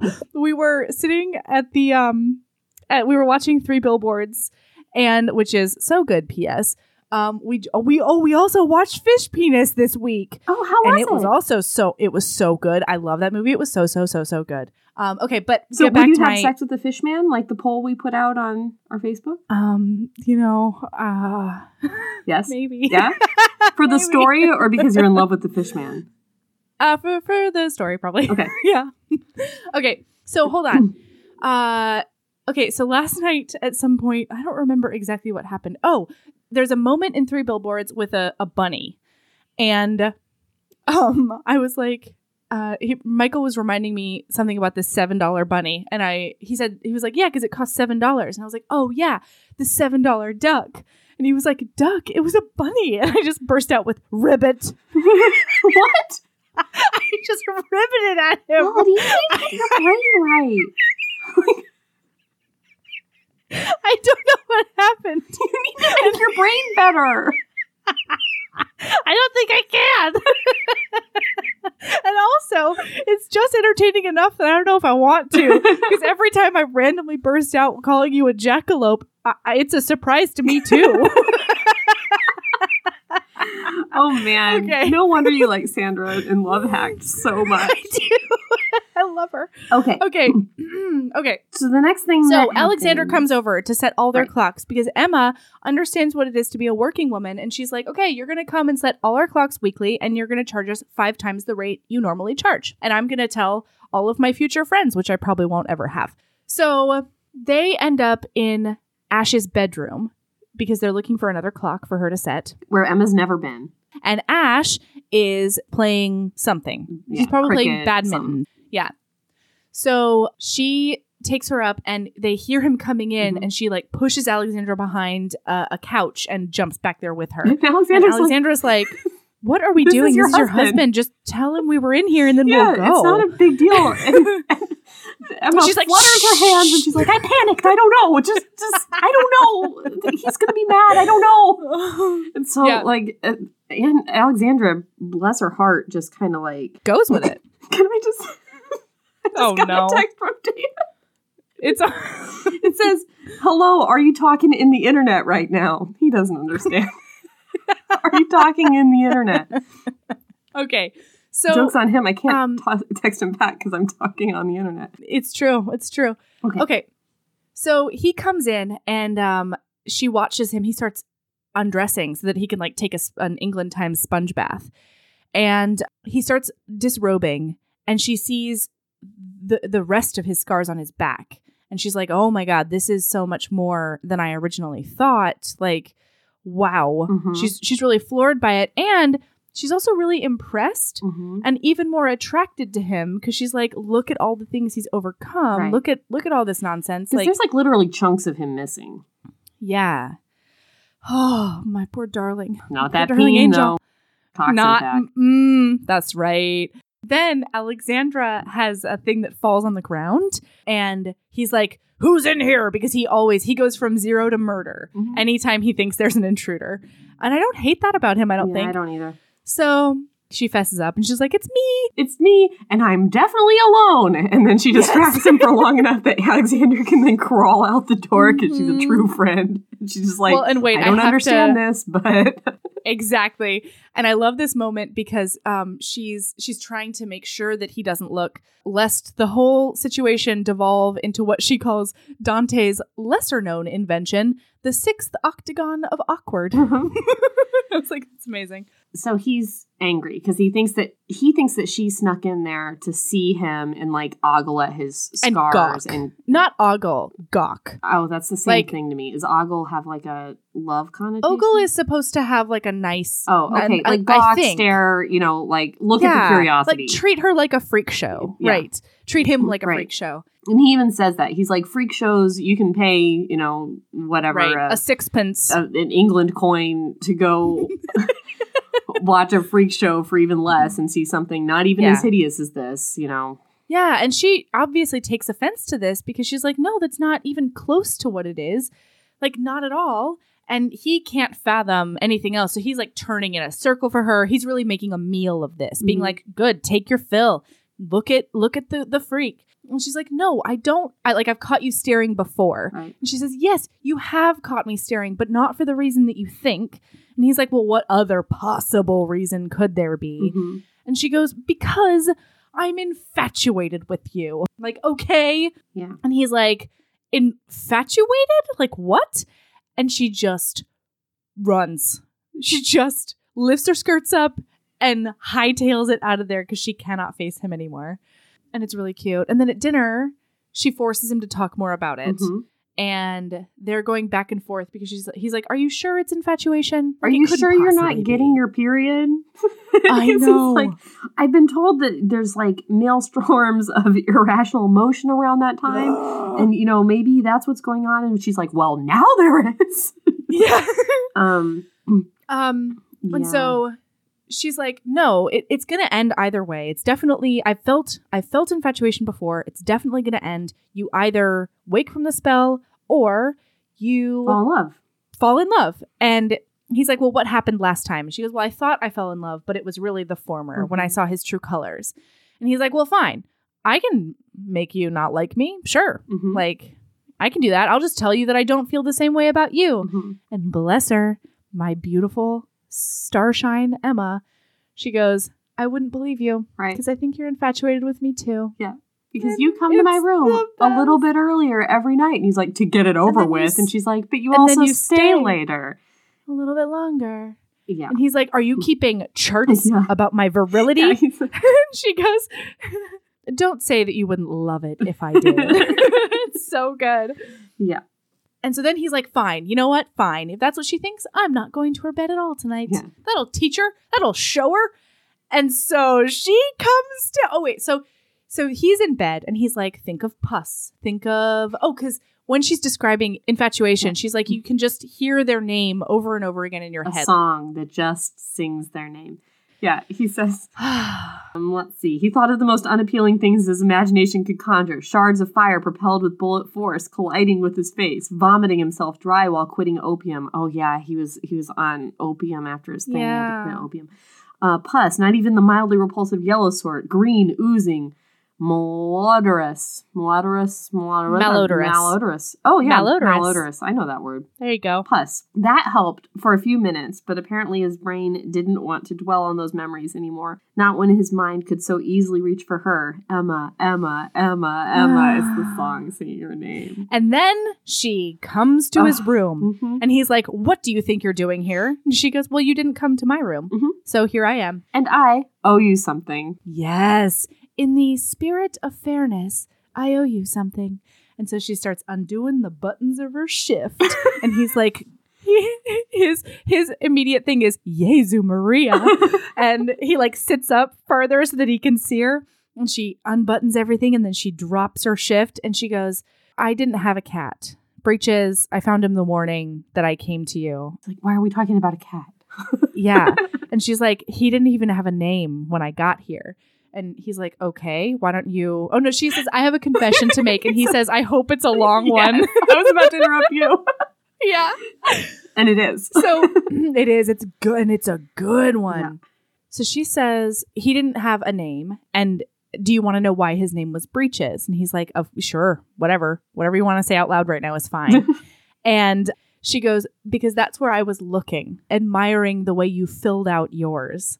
And he goes, admiring? And she goes, I'm wildly attracted to you. And I have been from the start. And it goes on and on and on. And it's so good. He echoes admiring. She says, yes, perhaps even lusting.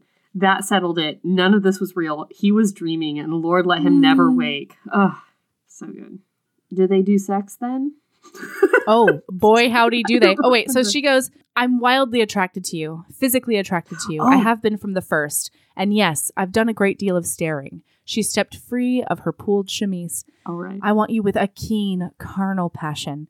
I won't pretend otherwise, and I'm not going to apologize for it. Not anymore. And then he's like, get out, because the only thing I can think to do to you are like the most depraved things possible. And she goes, you keep saying things as if they're threats.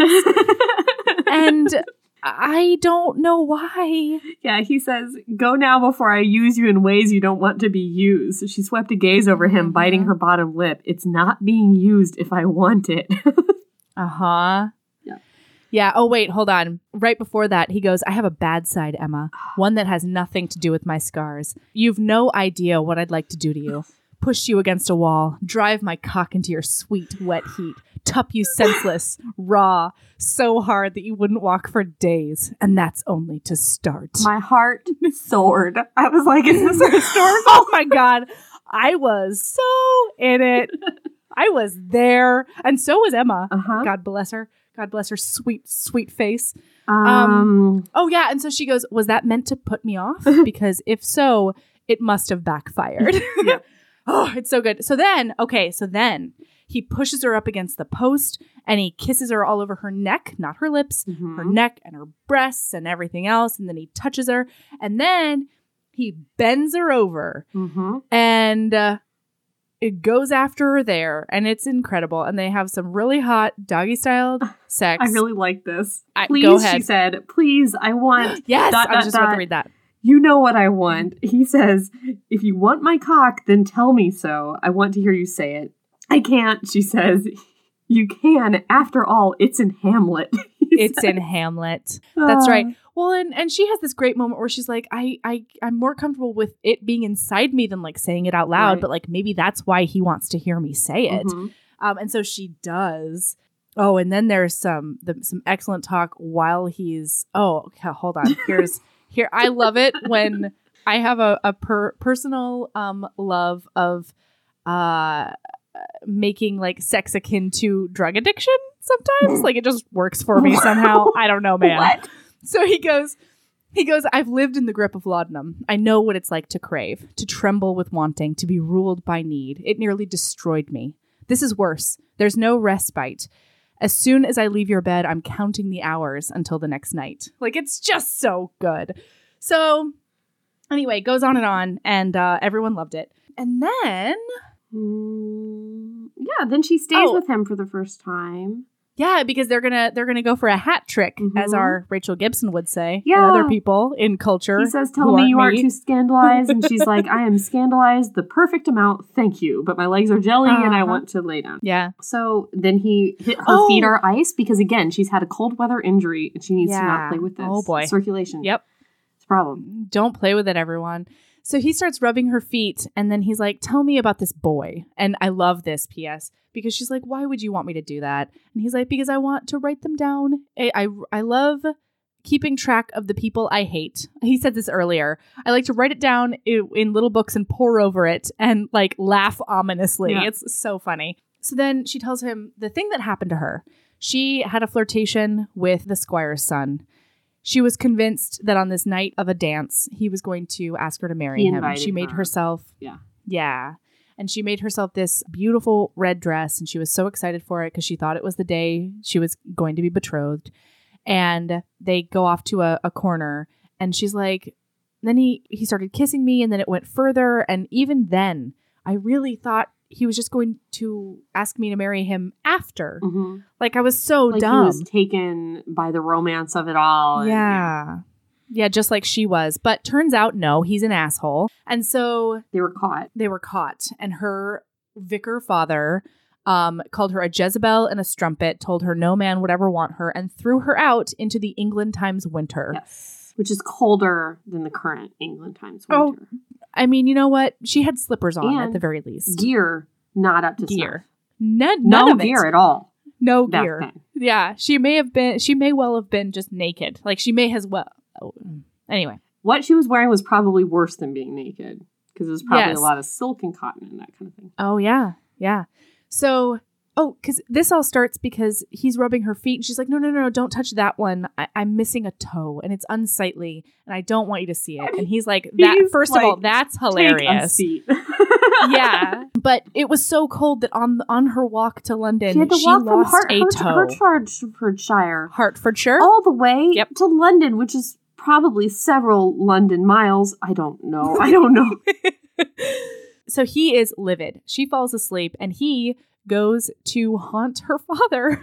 He goes all the way to Hertfordshire to the vicarage, climbs in his window and freaks the fuck out at him, wakes him in the middle of the night. And he's like, I'm a demon from hell. You did your daughter wrong and you're going to hell unless you make amends with her, unless you're truly repentant and sorry and all the things. He really wanted to kill him. He's so funny in this scene. I just loved how funny he was. Yes, he's cursing only in Shakespeare. He's hilarious. It's so good. I was thoroughly charmed. You need to buy this book immediately and read it if you haven't. He says something about how he has to go back to hell and like file a bunch of paperwork. Yes. Oh yeah, because hell is flaming brimstone and bureaucracy. Yeah. He's basically like, all right, I'm ready to take you to hell. And he's like, well, why are you going to hell? And he's like, because what you did to your daughter. And then he's like, wait a minute, what day is it? And this guy's like, this is Thursday. he's like, Thursday, cock it. You know, like, I got the wrong day, I but I'll caught be things back. up. It's a devil of a delay when there's so much to be done. Once you arrive in the internal furnace, there are sinful debts to be settled, hell to pay. It's not merely a saying. Then there are papers to be signed and filed. And he's like, papers to be filed? And he's like, naturally. It should come as no surprise to learn that hell is a vast, inefficient bureaucracy. It's amazing. So good. Yeah. So yeah, it's excellent. And then she's in his library getting books. And we have another patented Tessa Dare nerdgasm moment that I was so into. I don't even know what he walks you're in. referring to. What is this? Oh, he walks into his library and she's getting books down to be like, what do I want to read? Because let's review. He won't let her sew and she has nothing to do all day. So he walks in to find his wife ransacking the bookshelves. As he stood in the doorway watching, she tucked a stray wisp of dark hair behind her ear. Then she licked her fingertip and turned the page. His knees buckled. Mm-hmm. In his mind, he scrambled to piece that half second into lasting memory. The crook of her slender finger, the red pout of her lips, that fleeting, erotic glimpse of pink. She did it again. Ash gripped the door jamb so hard his knuckles lost sensation. He wanted her to read the whole cursed book. While he watched her, he wanted the book to have 1,000 pages. And then he's like, oh, and then she reaches up and goes on her tiptoes, and he sees the sexiest thing in England times, which is the arch of her foot and white stockings. he's like, I can't handle it anymore. Those meaty calves. Ooh, give me those cankles. Yes, he goes over to her and he's like, I was thinking that since this marriage is all about siring a child, we'll have much better luck if we do it more than once a day. And she's like, do you think so, dear heart? Or something like that. And he's like, that's just simple mathematics. And then he's so excited that she's into it. Yeah. And they have more sex against the bookshelf. And thus begins the saga of them having sex all over the house in the middle of the day, which is most excellent. But then she sends him a note. She doesn't come to dinner one night, and she sends him a note. Says that she's sick this week and she can't come to dinner. So he's like, oh, she got her period. And he knows he should be disappointed because she's not pregnant, but really he's like, I get another month of doing it. Yeah. Okay. Okay, so then he goes out walking again, and Thomas decides that the monster needs a sidekick called the Menace, which is so cute. Yeah. He's like the little Robin to his Batman, and I loved it. It's great. Yeah. She shows him a recent monster articles and is like, this is not okay. People are only seeing one side of you. And he's like, yeah, that's great. That's the only side of me they're ever going to see. Whatever is in all the gossip pages for all the awful things he's doing. Yeah, and he's like, people aren't going to see past my scars anyway, so like, why the fuck not? Mm-hmm. And she's like, it doesn't have to be that way. And I loved this line. He goes, I'll make you a bargain. I won't pretend to know how it feels when strange men stare at your tits, and you won't pretend to know what it feels like when people stare at my face. Fair. Touche, sir. Mm-hmm. Touche. Mm-hmm. And then she asks him to tea with the gals. Mm-hmm. So they have adorable tea with sham sandwiches, which are supposed to be vegetarian ham sandwiches, which I can only imagine the grossness in England times. Or current It's so times. Cute. Okay, put yourself away. Sorry. And it's so cute. Like, the whole scene is adorable. He bonds with everyone just a tiny bit. And it's like the first time he's been out of the Penny house during the day for like 2 years because he's so worried about his scars. So it's nice. And all of them are so nice to him and everything is wonderful. Mm-hmm. And then she's so happy with him that when they get back, she gives him this gloriously sensual and excellent BJ. Mm-hmm. After tea. And he's like, well, I would eat 100 of those sandwiches if I knew that. But also he's like, wait, we're supposed to be procreating. Yeah. And she's like, what are you going to do? Take me to court and say, my wife did put her mouth upon me? Like, it's so good. Okay, so then a wardrobe arrives. The wardrobe he told her that she had to order. He says, you can't keep sewing your own dresses. You're a duchess. You have to order a wardrobe. So she does. Orders him a wardrobe. She doesn't order. Oh, she still ordered a wardrobe, though. He never specified. And it's so sweet because it's, she made it looser in the shoulders to accommodate his scars. She had them put in panels that are like softer fabric so that it wouldn't hurt so much. She made the colors different. Like, she really put a lot of time and effort into this, and it was so sweet. And then he basically is like, he can't bring himself to tell her all the lovey-dovey things he's thinking. Mm-hmm. So he's just an ass. And she's like, this is a unicorn vomit moment, and I want to murder you.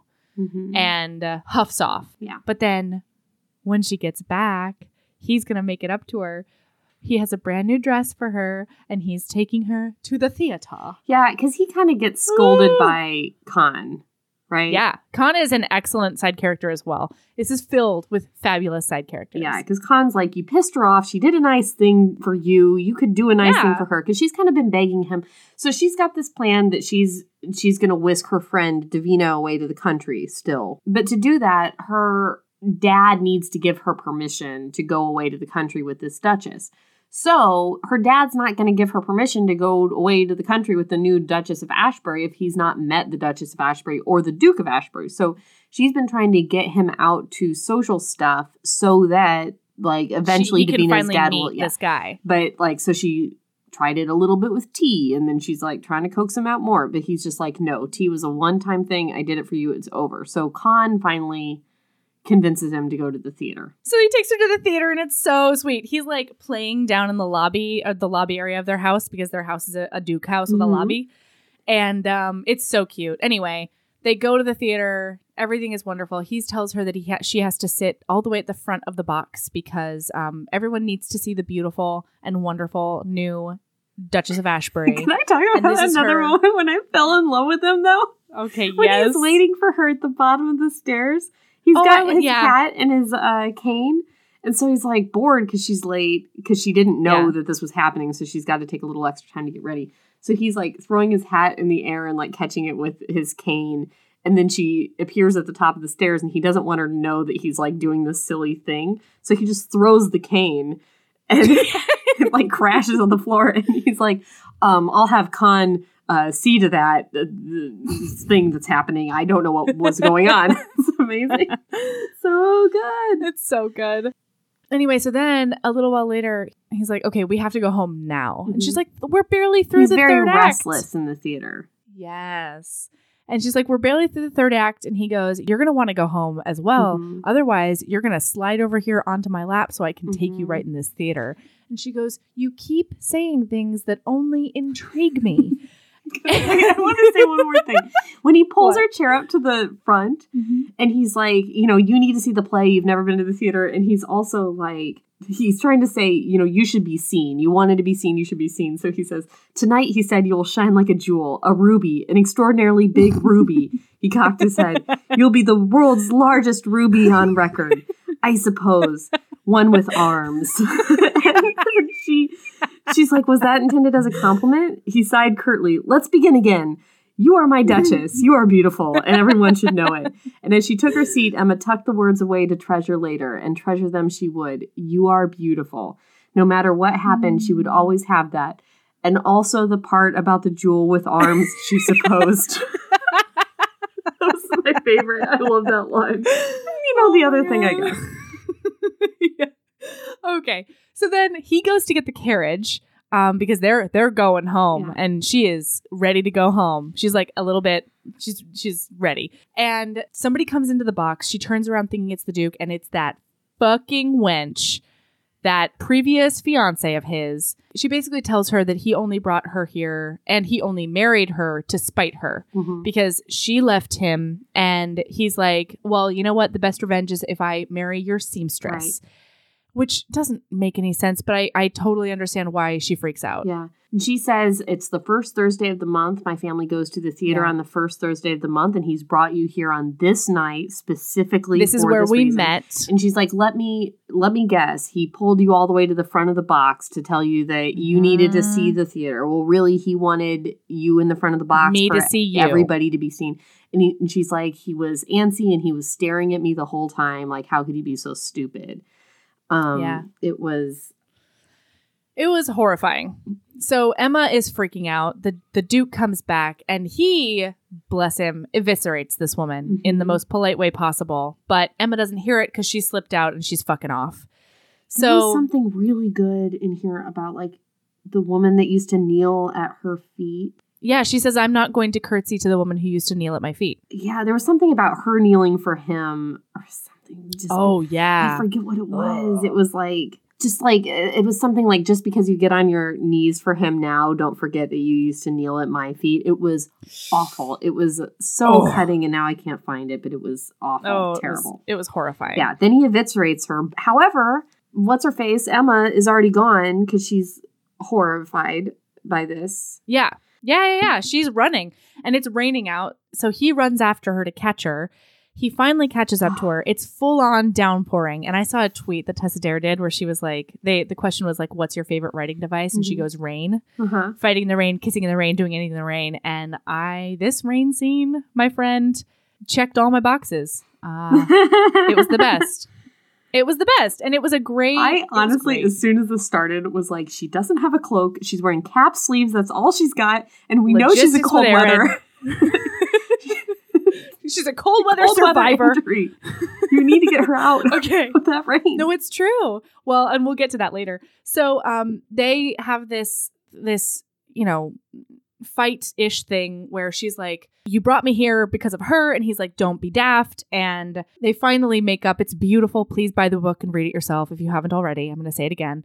And he goes to like make everything up to her, and he pulls her into his arms and he kisses her, and they have this beautiful, gorgeous, earth-shattering rain kiss. And then he picks her up. Oh, because she faints. She faints. Yeah. And he carries her to the nearest inn and gets a room.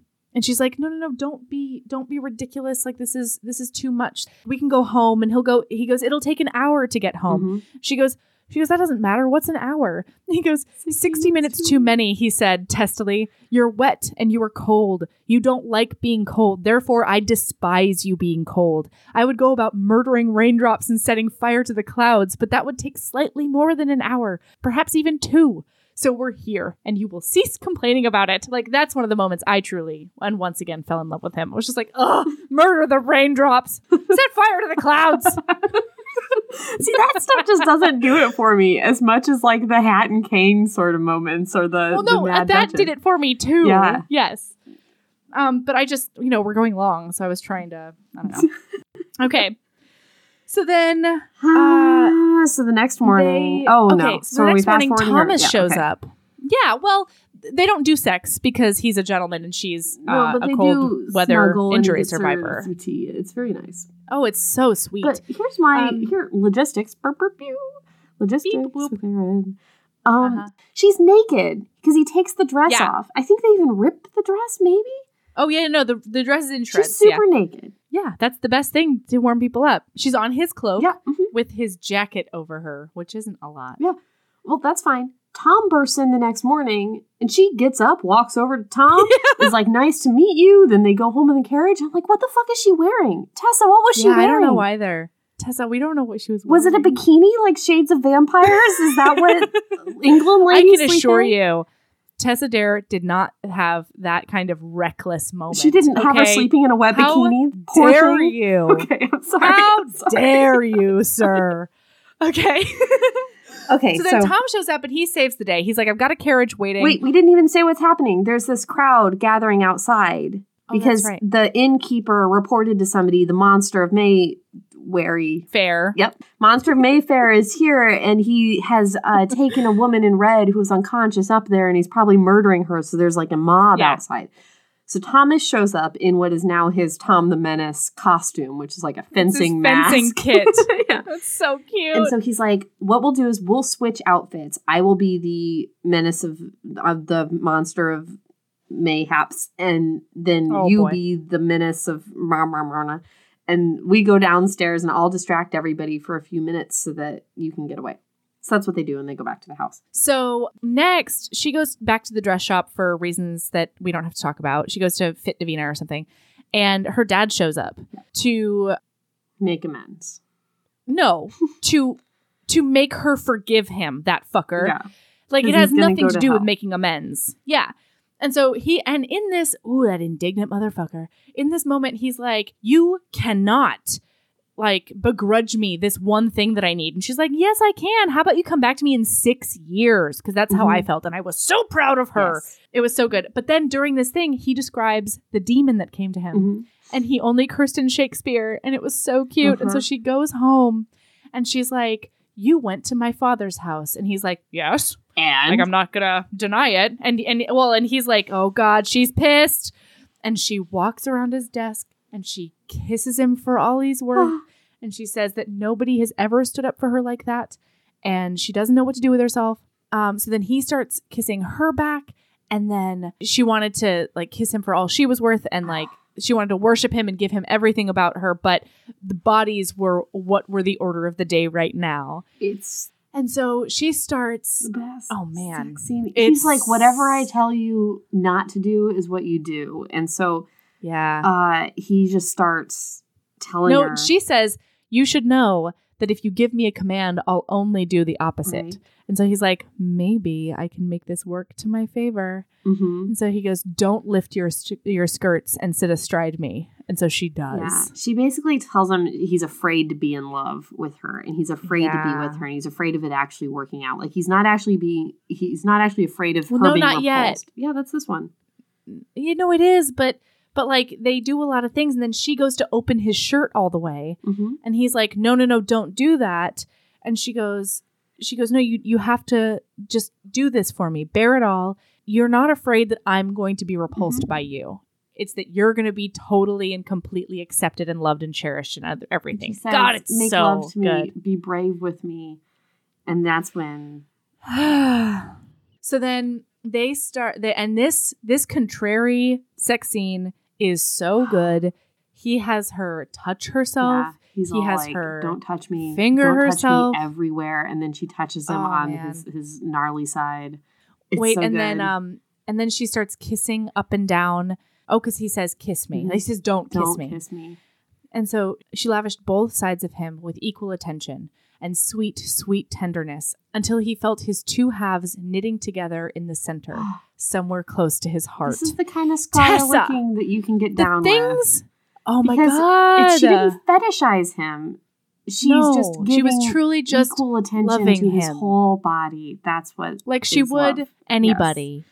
Yes. And Tessa, the things you do with imagery, because she's been dropping like his good side and his scarred side, his la la and his la la la. And then this moment was a stroke of goddamn beautiful genius. Like it was gorgeous. And then he says, don't love me.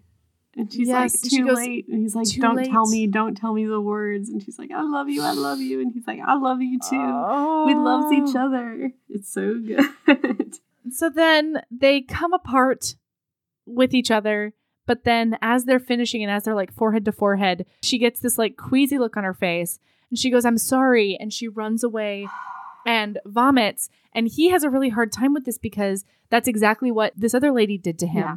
She saw him and she ran away and vomited. She said, how could I ever lay with that? And he realized that he wasn't a man anymore. Thing. He was a thing. He was a monster. It's awful. And she's also the one who came up with the rules. The no lights, no kissing, nighttime only, and then we're done after I give you an air. And then that's when he was like, I don't want that kind of marriage. At least not with a person I care about. Because he did care about her at that point. He didn't know any better.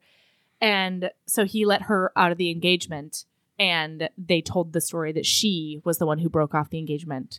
So he's like, not again. It says, God, please, not again. Not you. Don't leave me. Not now. Not ever. And she goes, I'm so sorry. Like, I can't believe I'm doing this. And he's like, I tried to warn you. It's grotesque. It's repulsive. I wish you would listen to me. Like, I'm not angry at you because I know it's gross. And she goes, you idiot. I'm not repulsed. I'm pregnant. And she had been pregnant the whole time. When she said she was sick, she was really just sick. And he's like, I thought you were being demure. And she's like, wait, do ladies just hide in their bed for a week when they're pregnant? No. Or when they have their period? No, when they're... Anyway. She's like, no, I was a seamstress. You work. So, okay, now can we speed through the rest of it? Because it's gorgeous. Okay. He's telling her that they're going to like raise the child separately. Like she'll still go off. And she's like, well, that sucks. And Davina comes in the middle of the night and she's like, you have to come meet my father. You have one more opportunity. It's a ball. That lady is throwing it, like the bad lady, the ex-fiance, Anne Worthing or whatever her name was. So she's like, okay, we have to do it. She goes up and he confronts her. He's like, what's going on? Who was that? She tells him the plan she's had all along. And he, this fucker, he thinks she just married him for this plan to help her friend. And he realizes that's why she wanted the cottage ready. That's why she wanted him to go out with her. It's not that she loved him. Then he goes, no wonder you were eager to spread your legs for me in every corner of the house. Right. The faster you dispatched your duty to get pregnant, the sooner you'd make your escape. Isn't that so? Ugh. Like, it goes down. It's a heart-wrenching fight. Horrible. But she is not. She's like, no, that's ridiculous. First of all, you know me better than that. He's like, I don't think I do. Mm-hmm. He says, you go to the ball, fine, whatever. I can't stop you, but I'm not going with you. I'm not going to help you in this deception. Mm-hmm. I don't super blame him. Like he has no skin in the game, and it's a really weird thing to get pulled into. But still, so she makes a dress the next day.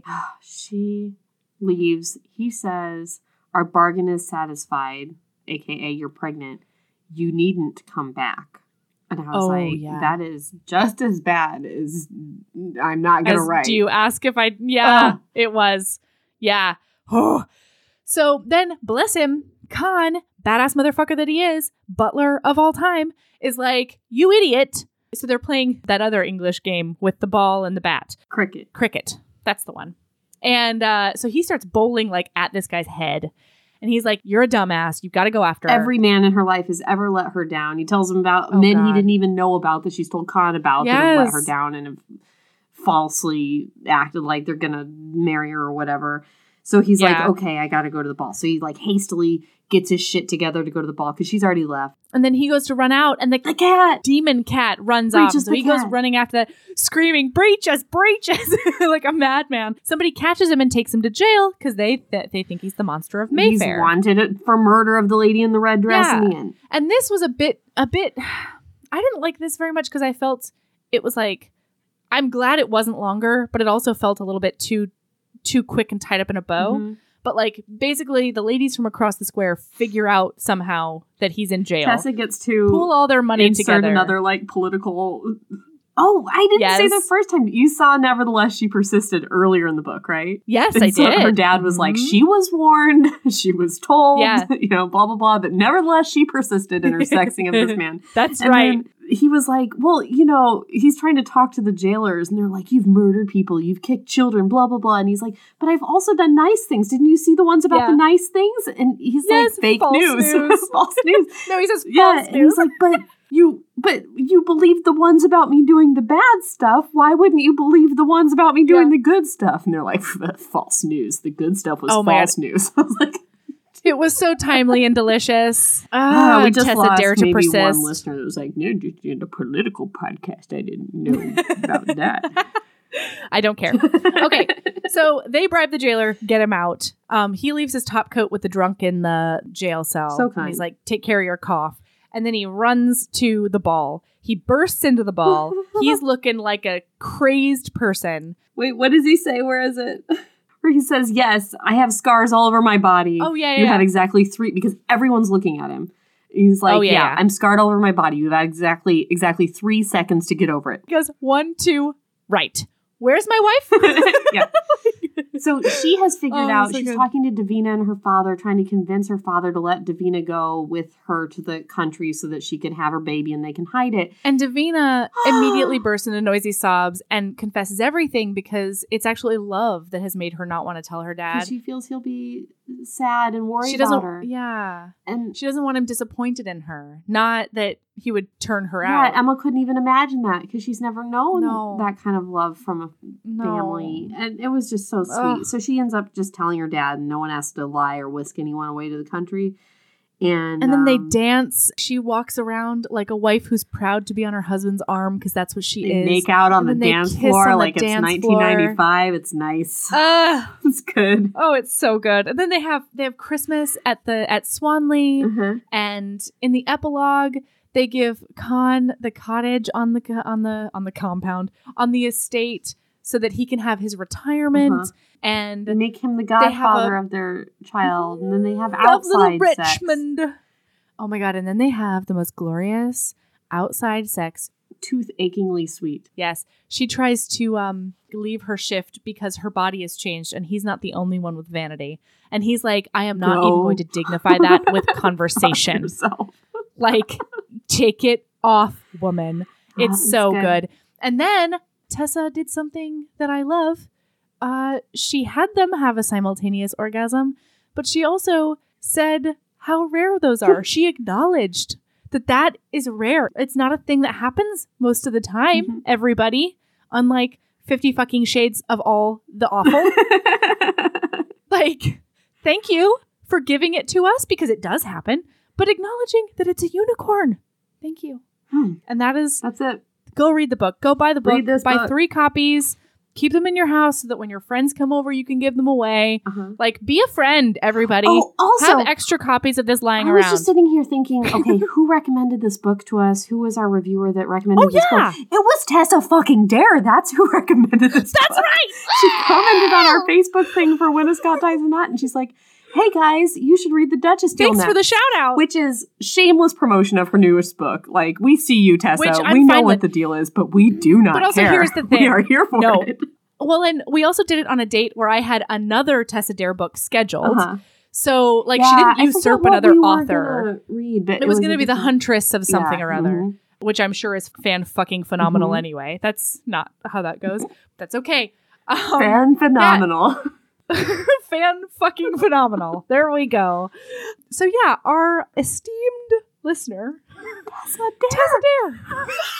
Can't. I don't think she actually listens. I don't think she does. First, like, I would die. First we have Miss Erin. Rice. Now we have Miss Dare. I know. God, I know. damn it. Okay, do you have a lady love, self-love? Fuck. It's okay. I heard something this week that I want to share. Yeah. I had a total crash this week. I haven't been sleeping. I've been working too much. I've been overextending myself in myriad ways, as I usually do. But the problem is you can burn the candle at both ends and kind of like keep it going, but you can't just like toss it into the fire and expect to like still live. Yes. So like I wasn't eating, I wasn't hydrating, I wasn't sleeping, it was real bad. And I ended up in like a shaking fetal position, hypoglycemic situation earlier this week. Don't do that. And then I re-listened to Elizabeth Gilbert's podcast, the last one in the last season of Magic Lessons. She has a delightful podcast. And I didn't research this well enough. I don't remember who she was talking to. I do not know who these quotes are by. But you know that quotation that's like, you have to give up being perfect to be good? Do you know what I'm talking about? Yes. I don't know who said it, but you know that thing like you have to give up perfect to be good. Then one of their other friends, another probably famous person who I don't know who it is, added to that and said, not only do you have to give up being perfect to be good, you have to give up being good to be free. Oh, shit. Yeah. Just let that wash over you for a little bit. Right? Yeah. Yeah. So that's my lady love this week. I was like, that was such a light bulb for me. So there you go. Yeah. And I wish I know who said it, but I don't. And unfortunately, my phone's on FaceTime, and that's where my podcasts are. So No, you know what? I'll make sure to put it in the episode notes. Cool. So you can find it there.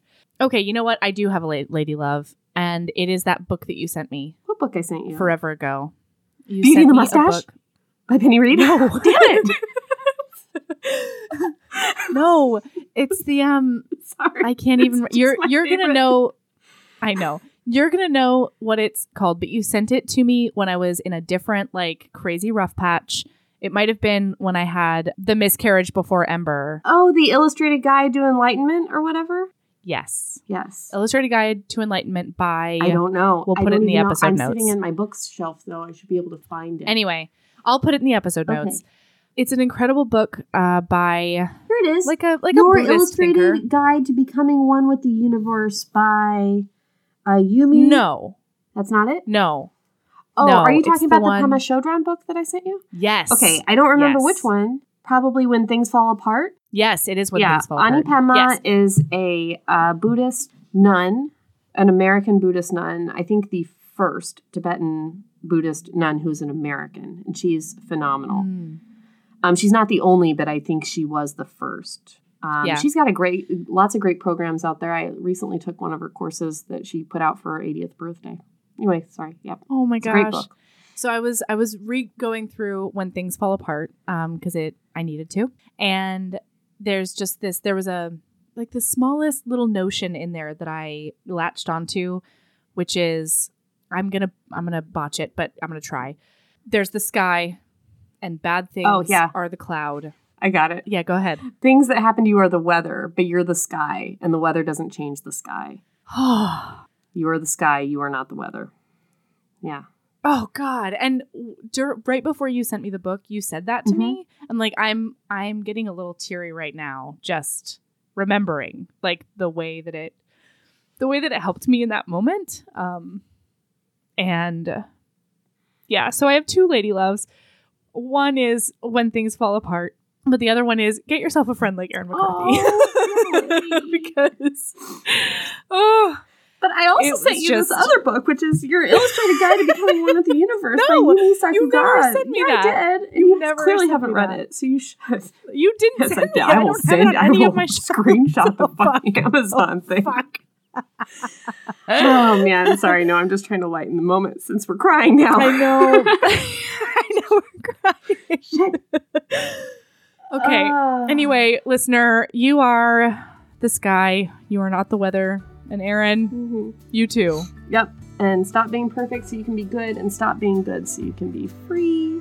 Oh, yes. Yeah. So keep being a badass. And love yourself as much as you love turning into a werecunt under the full moon. Yes.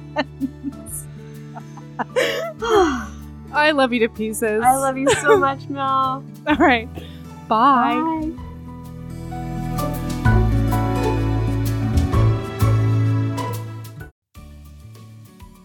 Hey, you. Yes, listener, you. Are you loving the show? If so, please leave a rating and review in your podcast app. The 90 seconds you take to say something nice not only helps new people find the show, but it makes me super smile over at HBHQ. Also, I've had a few people ask, and the answer is yes. We are still doing the 5-star bribe.